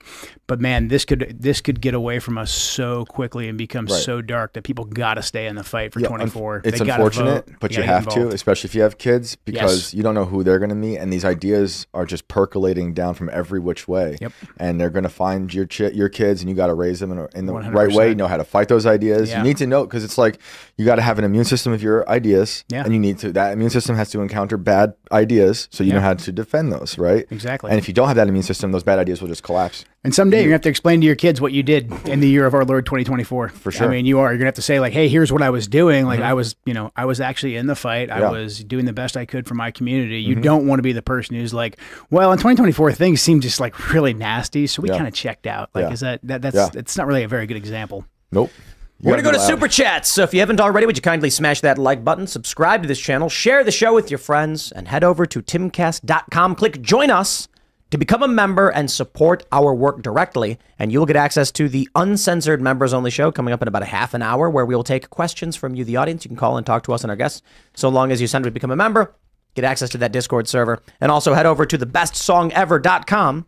Click download your price. And you can help us by purchasing the new song we released together. Again, a cover of the song by Jeremy Boring and Michael Knowles. And we're just building a parallel economy over here. So we got some music. Maybe you like it, maybe you don't. If you like it, you can buy it. And if enough people buy it, we'll hit the Billboard charts. We'll get Jeremy and Michael Knowles, Smokey Mike and the God King up on that Billboard charts. That'd be absolutely amazing. And then maybe one day we'll sell 500,000 of these songs, and we'll get Michael Knowles at Gold Record and Jeremy Boring Gold Record on their Daily Wire wall, and we'll have it behind us too.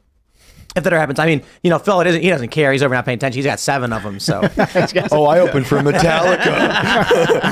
Listen, there is nothing better than seeing your friend succeed. Dude, yes. That picture of you posted the other day, that was amazing. Which one was that? It's him. Maybe it was the Metallica show. No, it was from Rock USA a couple years back. It's epic. It's him. It's him and just a sea of people in front of him. It was one of the last shows before we played with Ollie before he passed away. I think, and it was the last tour that we did. Wow. And I didn't think we were going to be playing at all. There were thunderstorms all day long, and we flew in our flight. We thought we were going to be delayed and everything. And they shut down stage over and over, but they kept saying, no, we're going to get you on. No, we're going to get you on. And I'm like, this is not happening. And then like 20 minutes before we're supposed to play, they start rolling our stuff on stage. And I'm like, this is actually happening. And we play and it's ridiculous. We only played for maybe 30 minutes, but like there's literally thunder and lightning going on. I have some videos that are on my Instagram page of it from that night, but it was amazing. There's like 50,000 people or something like that. And we headlined the whole show. After we played, the show ended because of all the thunder and lightning and stuff. Go listen awesome. to All That Remains after this episode, everybody. Cheers. Blast it. All right, let's grab the super chats. We got Clint Torres says, howdy people. Tim, bravo for being a trooper and creating content for us today. Yeah, working off of 2 hours and 10 minutes of sleep all day. There was a bit of a nap on the plane. Yeah, but I think I only got like 40 minutes. Yeah. Yeah, it's wobbly. A little wobbly. There's no you can't recline in these. It was a private jet. They're not. It's not luxury. I mean, it is in the sense that you get to fly when you want to fly, and it's a private jet. I get it. But there's no reclining. You're sitting upright on a bumpy, shaky ride the whole time, and the convenience is you can fly at your convenience. Yeah. And cheese platters. Cheese platters. Well, that was just something we brought on the plane. You know what I mean? Because you can bring your own cheese platter. Exactly. It's like you fly first class. You can recline, plug your laptop in, put your, stretch your feet out, go to sleep. And if you get real first class on those bigger flights, they got beds. But no TSA though, right? With the private jet, exactly. You just go right. Okay, that's a pretty big deal. Yeah. The main benefit of flying private is once we finish the show, the plane's waiting for us. Oh man, we're not waiting for the plane. Yeah, and then we get home at 5:21 in the morning. But I wouldn't want to go through TSA and stuff like that. However, a full lay down bed, I could have got some sleep. True. But it is what it is. You don't look a gift horse in the mouth. It was made possible thanks to our friends at TPUSA. That was really amazing. We're grateful to have been a part of it. And the whole thing went off without a hitch. Like from watching it from the stream and stuff, it looked great. It was cool. Awesome. Yeah. Shout out to Serge and Kellen and Carter. Quality was amazing. Solid very boys. All right. I'm not your buddy guy says, before we watch the stream, folks, switch your drinks to water if you haven't already, because you're going to get alcohol poisoning tonight with the famous line. What did I say? Like 23 times? Someone's keeping track. It was like 15 before we got into the segments. Yeah. Let's grab some super chats. Where are we at? Lucky Land Casino, asking people, what's the weirdest place you've gotten lucky? Lucky? In line at the deli, I guess? Aha, in my dentist's office. More than once, actually. Do I have to say? Yes, you do. In the car before my kids' PTA meeting. Really? Yes. Excuse me, what's the weirdest place you've gotten lucky? I never win and tell. Well, there you have it. You can get lucky anywhere, playing at LuckyLandSlots.com. Play for free right now. Are you feeling lucky? No purchase necessary. Void where prohibited by law. 18+. Terms and conditions apply. See website for details. Make It Simple says, major win for Colorado. No more Trump 2024. Well, there you go, buddy. Good for you. David Violet says... That was Nikki Haley, sorry. David Violet says, they want a reckless reaction from the non-left. Don't feed the trolls. Instead, change the culture and meme them to defeat. I agree.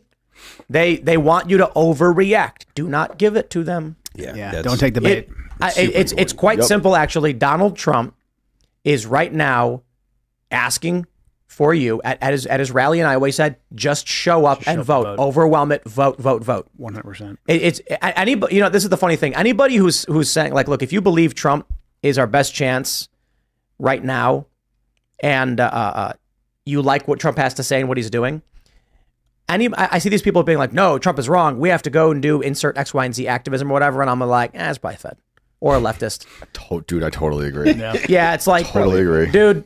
We want to make money. We want to take care of ourselves, our families. We want to be responsible. We want to stay in shape, and we want to pay attention to what's going on. We want to be active politically. And right now, it's really simple. We've got not just Donald Trump, but we've got Joe. You're running. We've got people running at the federal level, the state level, the local level. Kerry, of course, and that's the mission right now. Yeah, they're trying to. What they're doing. I was hanging out with Tucker after the show, and I said, I was on your show before. And he's like, of course, right. And I was like, yeah, in Boston with the Antifa thing years ago. This Antifa guy was throwing punches at me, but stopping right before my face. Because what he wanted was for me to throw the hit. Yeah, exactly. I didn't do it. I just stood there. And I was like, are you doing something? Right. And so Tucker is like, oh, come on my show. And I'm like, that's what they're doing now. That's exactly right. So we'll just mind our own business. Yes. Everyone, please remember the Governor Whitmer kidnapping plot.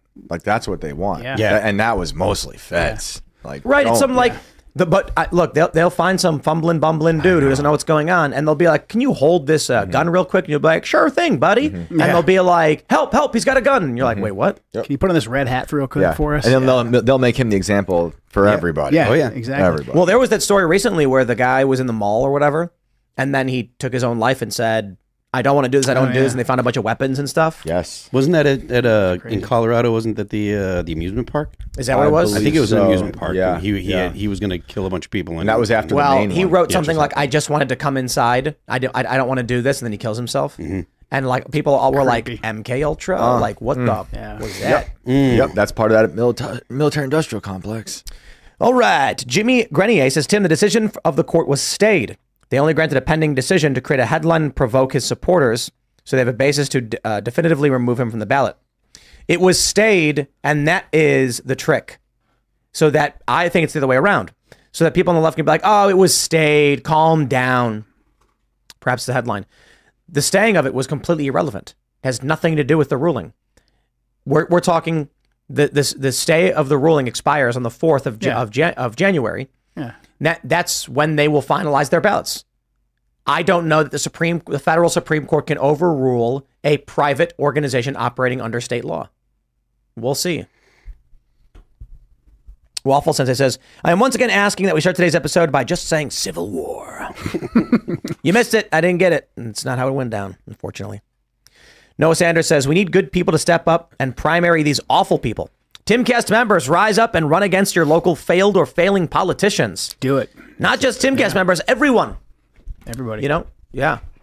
And that's the big thing, because when we're on the stage with Tucker, Luke says, everyone go around and say who you think VP should be. And he's laughing because we know what he's doing, because everyone's going to say Tucker. Yeah. Tucker should be the vice presidential pick. And it wasn't until the idea was floated that everyone was like, yes, okay. Because before that, it's like, I guess Vivek, well, Tucker might be the VP. Trump mentioned it. He was asked and he said that'd be a good idea. And we're all instantly like, yes. Yeah. I don't think Tucker wants to do it, though. I can't imagine after just starting the company and all that stuff. You know, Right. I thought it was going to be Kerry till she announced to run for Senate. Yeah, Vivek sounds like it could be, but I don't think it's going to be him either, honestly. Yeah, Tucker's probably more valuable on the outside. Trump's going to choose himself for VP.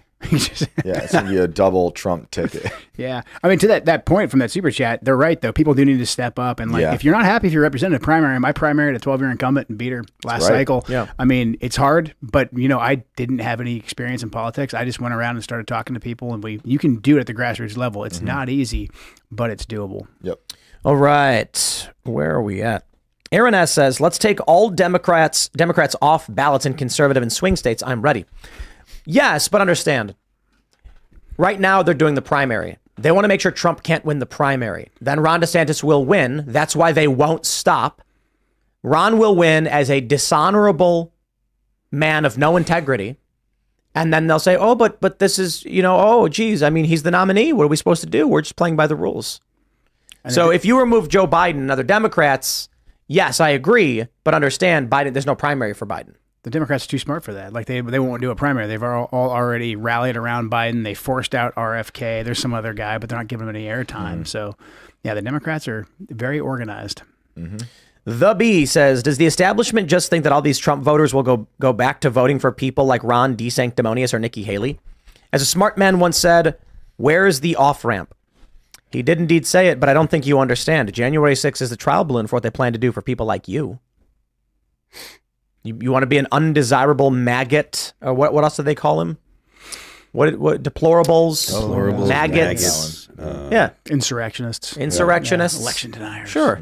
I mean, I feel like they've got your history, so they know what videos you're watching. So if you're commenting on Tim Pool streams and stuff, you're already they got you, buddy. Yeah. And think about it this way: 15 to 16 million illegal immigrants brought in illegally by Joe Biden. How do you deport these people? Let's say Donald Trump says, we're not playing games. All these people have to go home. This was illegal in the first place. Far leftists stage a bunch of violent assaults on detention centers. Whose side do you think the illegal immigrants are going to fight on? Yeah, of course. That's a 15, 16 million group of people, many of them young males. Yeah. And they're going to be like, hey, look, this side claiming to be the legitimate government is saying we are okay to be here. Yeah. And how many busted. bad actors are part of that 15 million? How many Oh, yeah. sleeper cells from Iran, Hezbollah, Hamas, like whatever you name it, ISIS, like even the Chinese Communist Party. Yeah, right. Chinese Communist Party. Yeah, Yeah, they're not. 100%. It's not just South Americans coming over. It's people from all over the world. yeah. A lot. to And South when I was in America. Yuma, they were saying it's not Mexicans. Like it's like Africans. Yeah. People from China. You There's know, a like, ton of folks in the Middle East when I was there. Yeah, they had a stack of Middle Eastern passports. right. Like, Yep. Let's grab some more super chats. Skulky Bone says, these days, Colorado is basically just California's largest county. Yep. Shredkowski. What argument is there for voting Trump over Vivek if Vivek has better policy and is 100% not going to have Haley as VP? What do you mean? Because we want Trump to win. I don't know. What is the argument? That Trump will finish out his presidential term. He'll complete his arc. He will take actions that you can't take as a first-term president. That's probably it's simple. Vivek getting in will want to do a lot of things, and in your first term it's 70%. Second term is 100%. Trump's asking for a final 100% term. He should get it. Absolutely. Yeah. Prior record, 4 years of peace and prosperity. I mean, I like even all the criticisms of him, we had 4 great years. But then also, I mean, Trump's very unique. I think the fact that he's the age that he is, he's independently wealthy. They've already thrown the kitchen sink at him. He's got nothing else to lose. He's basically on one more mission. I mean, I think he's the perfect guy for the times we're living in. Mm-hmm. Yeah, but I'd vote for Vivek. Yeah, he's fantastic. If for some reason Trump is out, it ain't going to be. I'm not voting for DeSantis or Haley. Yeah, and there's 2028 too. DeSantis, I feel like, has got to be. I don't know. I thought he was a really great governor. We like his policies and the things he's enacted. But then you look at his campaign, and I really start to wonder if the dude is just like a mannequin. Like they tell him what to say and when to say it, and that's it. Yeah. As governor of Florida, he's just there saying like, I don't know, tell me what to do. I have no idea. Because I don't know how you could be so incompetent when it comes to running a presidential campaign, but competent as a governor. He seemed to handle the media better though as a governor. Like there were sometimes he would school the media. That person's gone. He was in his element as a governor. Yeah. Yeah. Patrick of Ohio says, when is Michael going to pay up to Roseanne? We need some follow-up. It's not looking good for Mr. Malice. He's going to be here this week. You still got to wait until the end of the at least of course. November. You can't call the fight before the fight happens. Come on, But again, this is the odds are for Roseanne here for a little bit. Maybe it's like leaning. It's like plus 100 for Malice in the odds. Well, Roseanne's the favorite going into 2024, but we'll see. We'll see. What was the bet? Roseanne said there won't be an election. Okay. And the question is, what does that really mean? Does it mean nobody votes and everyone's like, oh, geez? Or does it mean no one believes the election is legitimate in any way? And I think Roseanne's probably right if you use a very broad definition of no election. Mm-hmm. If in the sense that Trump's name's being removed from the ballot, you can argue there was a procedural election, but you remove the front runner from the ballot. There was not an election. Right. So we'll see. What do we have? Triple Flip says, Phil, help me propose to my girlfriend. When is your tour? Bring her on stage, bro. She's super hot. So am I. So are you. Let's go viral. So I'm not sure why your girlfriend being super hot would matter to me. Just saying. He's got a proposition for you, buddy. Maybe we'll see. It depends on where you live. So, but we'll be on tour probably like in May. So. Jesse Faircloth says it seems like the Democrats are getting closer to their Confederate roots when instead of further, and I'm seriously worried about the country that I love. Yeah. Yeah, that's a good point. That is correct. What do we have here? Ryan Pujol says, and this is how our democratic republic dies, with thunderous applause. I think Roseanne might have won her bet. It's time to start saying no to Democrats from here on out. It's crazy. What this is just absolutely an insane day. So it's a crazy week. I'm really worried about I'm worried that I'm going to go on Christmas vacation and then something real crazy is going to happen. Right. And I'm going to be like, sitting on a slope somewhere or something like, oh, did you look at that? Yeah. So ALX tweeted this, and this is, I guess, Jesse Waters was saying, but the Colorado lawsuit was filed by a Soros-funded outlet, decided by an all-Democrat appointed Supreme Court, and the Democrat Colorado Secretary of State, within a split second, was celebrated on MSNBC. The idea that this is not a total op by, political op is ridiculous. And the idea that this actually stands I can't wrap my head around that. You know, That's why I say civil war as often as I do. Because the only reason we're not in one right now is because Republicans are following Trump's lead. Yeah. And Trump is not an insurrectionist. And Trump is not a dictator. Right. Because if Trump did come out and say, this is it, the line's been breached, it's time, then this country would instantly go insane. But I think Trump is confident that we can win. Yeah. He can win.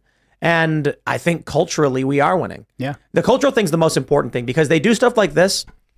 It's an overt attack from powerful special interests on our elections and everything like that. Yeah. But look at last night when we do this show with Tucker Carlson. We've got the biggest numbers on YouTube. We've got the new song we put out. Daily Wire's got their movies coming out. Culturally, we are winning. You've got Bud Light failing. You've got Target failing. Now like we're claiming cultural victories. Trump's polls are through the roof. Biden is at his worst approval rating ever. They do this because they want that reaction. We don't got to give it to them. That's why it's so smart what Trump was saying during that speech when he was saying, I just need you to vote, because that's the one thing they fear. That's why they're doing all this, because they fear us just coming out in a massive wave and actually mobilizing people and voting. Yep. I completely agree. Doesn't mean there's not going to be applied resistance. Certainly. There's going to be some crazy lawsuits and tomfoolery when it comes to 2024's election. Pay attention. Mm-hmm. But that's why Trump was saying overwhelm it. You know, unquestionable numbers. Yep, absolutely. I agree. 100%. Now they're like, quick, take his name off the ballot. Exactly. When they do that, when they go for a win by disqualification, imagine, you know, we just watched the Covington-Edwards match. Imagine if one of the fighters tried getting their opponent disqualified on a technicality instead of fighting them. We'd be like, they think they're going to lose. Yeah. Yeah. Absolutely. Technicality, he can't fight. I win. I get the belt. Nah. I mean, I imagine the bureaucracy and the powers that be in the quote unquote deep state, they understand what it means if Trump does get back into the position of the president, you get the office of the president, that he's going to have a far deeper understanding of the processes necessary to do what he said he was going to do before. Yeah. So, you know, there's dudes that are like, my 401k's Right, on the line. their job, here. yeah. If Trump gets elected, my kid's not going to blah, blah, blah school, and I can't have that, you know, extra house or whatever garbage thing they're thinking, you know? Yep. Panzer says, bloody Colorado. Oh, boy. That's right. I'm Not Your Buddy guy also says, this is bleeding Colorado, the rhyming of Kansas. Perhaps. It would be so soon, though. I mean, it is fair. If you look at the history, there was concern in the 1820s about civil war, and it took 40 years for something to finally happen. Yeah. Right. It could be 40 years. Who knows? I think it's a strong possibility Trump wins, and then it takes several decades before anything actually shatters. Trump wins, he starts enacting reforms and clean corruption, and it works for a while, and then maybe that's it. It doesn't have to repeat itself if we learn from the past. So. Yeah. All right. Missykin says, Tim, do you think they will steal the election and use migrant militias to fight the Civil War? Well, who is they, though? Are we talking about like Democratic political establishments or like the woke faction, whatever it may be? Steal the election. What do you mean by steal? If they are going, what really bothers me about the steal the election narrative is the idea that elections were ever fair. It's like you thought this one was not fair. Do you think any of the other ones were? None of them are. They're miniature civil wars where people are just agreeing not to punch each other in the face as they try to find a way to legitimize their grasping of power from taking the reins. Yep. And most people just say, okay, you have the power this time. But now everyone's saying no, basically. You know, Michael Malice has a good thread. He's talking about this on Twitter, on X, where people are saying now that the courts are politicized, this country is doomed or whatever. And he's like, courts are always politicized. Always. And he's right. So now what's happening is there are just two politicized courts. That's it. You have the traditional American view and you have the progressive neo-communist view. And they're going to be at odds with each other. Lithian Cross says, how bad would it be if the Epstein list is faked to have anti-establishment individuals on it, names like Elon or Trump himself? I would be willing to bet that Trump will be named in the documents. I would not be surprised at all. Right. But that doesn't mean anything.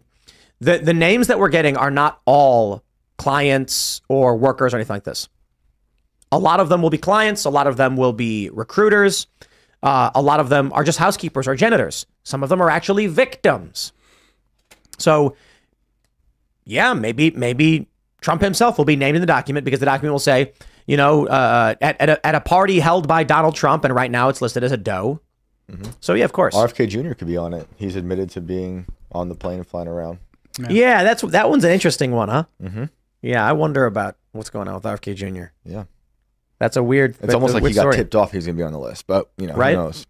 Yeah. He was with him with his kids looking for bones or something. Mark Campbell says, plot twist. The lazy left sees Trump disqualified. They don't vote. Trump wins electoral and popular vote. They reel in horror, sparking civil war. It's a fair point, actually, because Trump being removed, we have these Democrats all cheering. They may now believe Trump can't win, and many of them may just stop caring. Oh, what do you mean? I thought Trump got disqualified.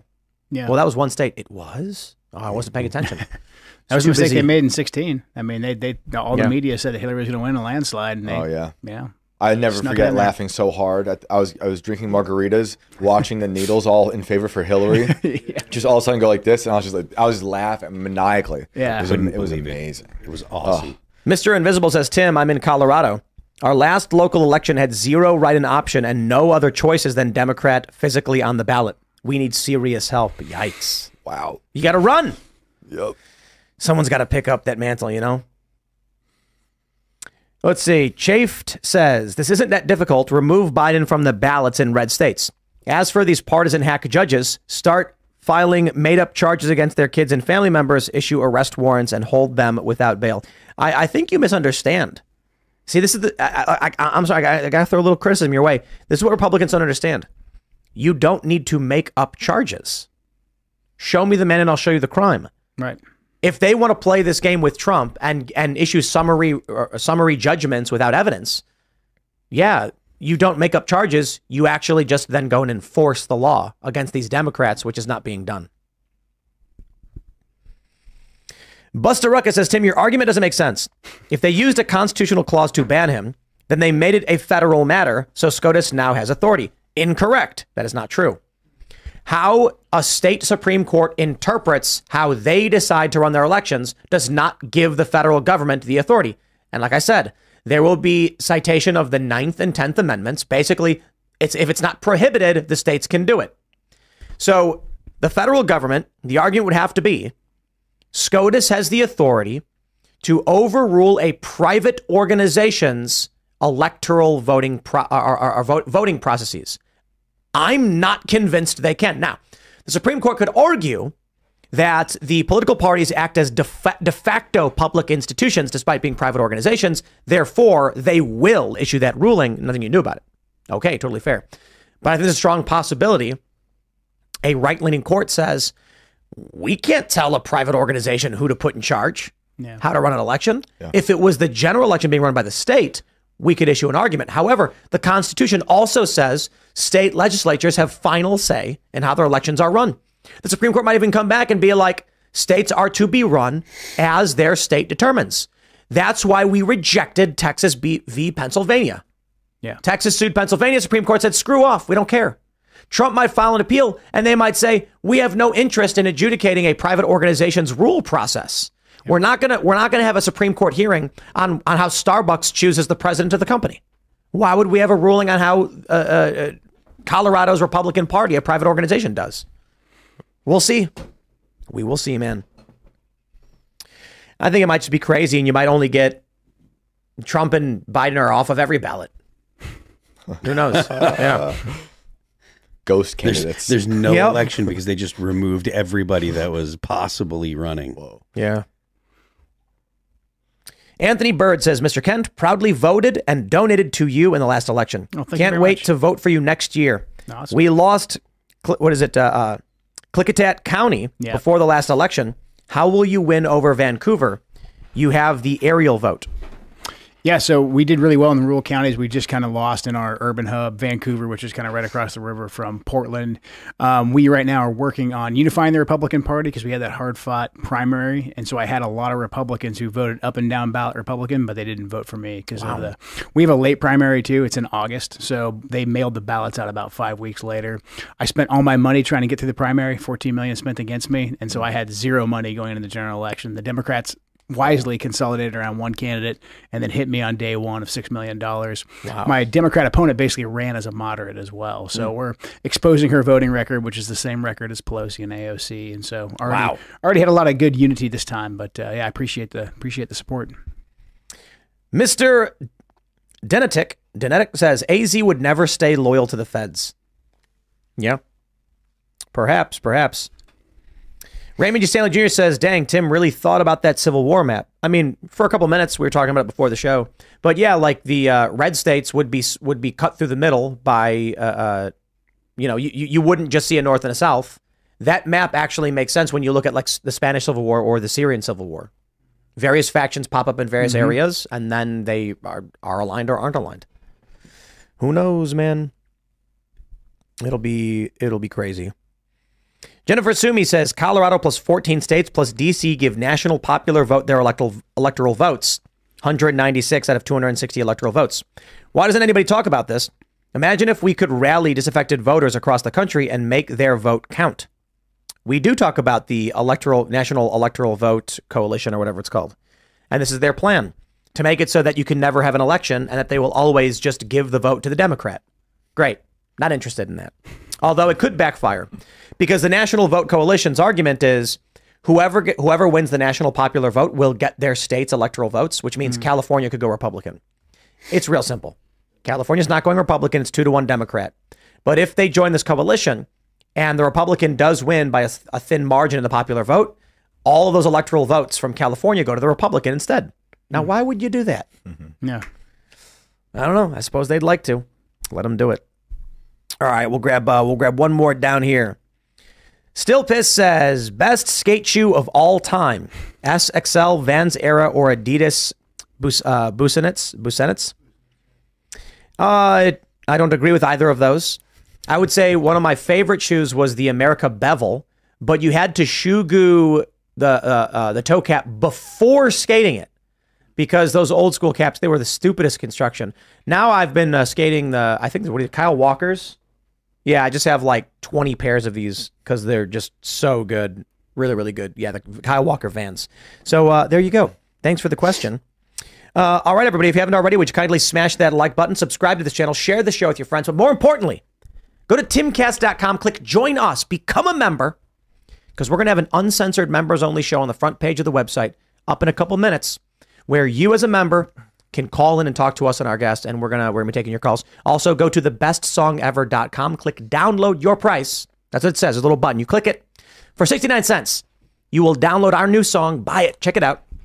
It's fun, it's modern synth pop style, a cover of Jeremy Boring and Michael Knowles, and we've already sold probably around 10,000, I think, which is really, really great considering we're only on day 3. We didn't have a big promotion yesterday. We try to push as hard as we can, but we hit number 1 on iTunes instantly. And so I think we're doing fairly well, but we'd like to do really well.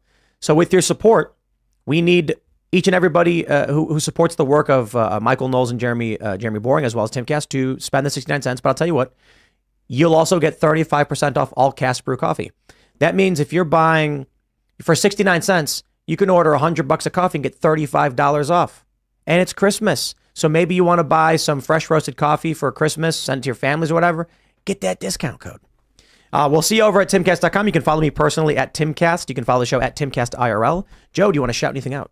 Yeah, absolutely. If you want to support my campaign, it's a grassroots campaign. I don't take any corporate PAC money, so please go to joekentforcongress.com to do that. And thanks for having me, Tim. Right on. I am Phil That Remains on X. I'm Phil That Remains Official on Instagram. The band is All That Remains. You can follow us on Spotify, on Apple Music, on Pandora, on Amazon Music, on YouTube, the internet. was good to be here. I'd recommend going and watching the Joe Kent interview that I did with Hannah Claire Brimlow. I believe it was a Culture War episode. Yeah. And you got really deep into like what you're going through with your campaigns and your area. So go check that out. I'm at Shane Cashman on Instagram and Twitter, and I'm a writer for Scanner.com, SCNR.com. And I'm Serge.com. Very fun to be in Phoenix. Hope you guys enjoyed the show. And let's get to that after show. We'll see you all over at timcast.com in about 1 minute. Thanks for hanging out.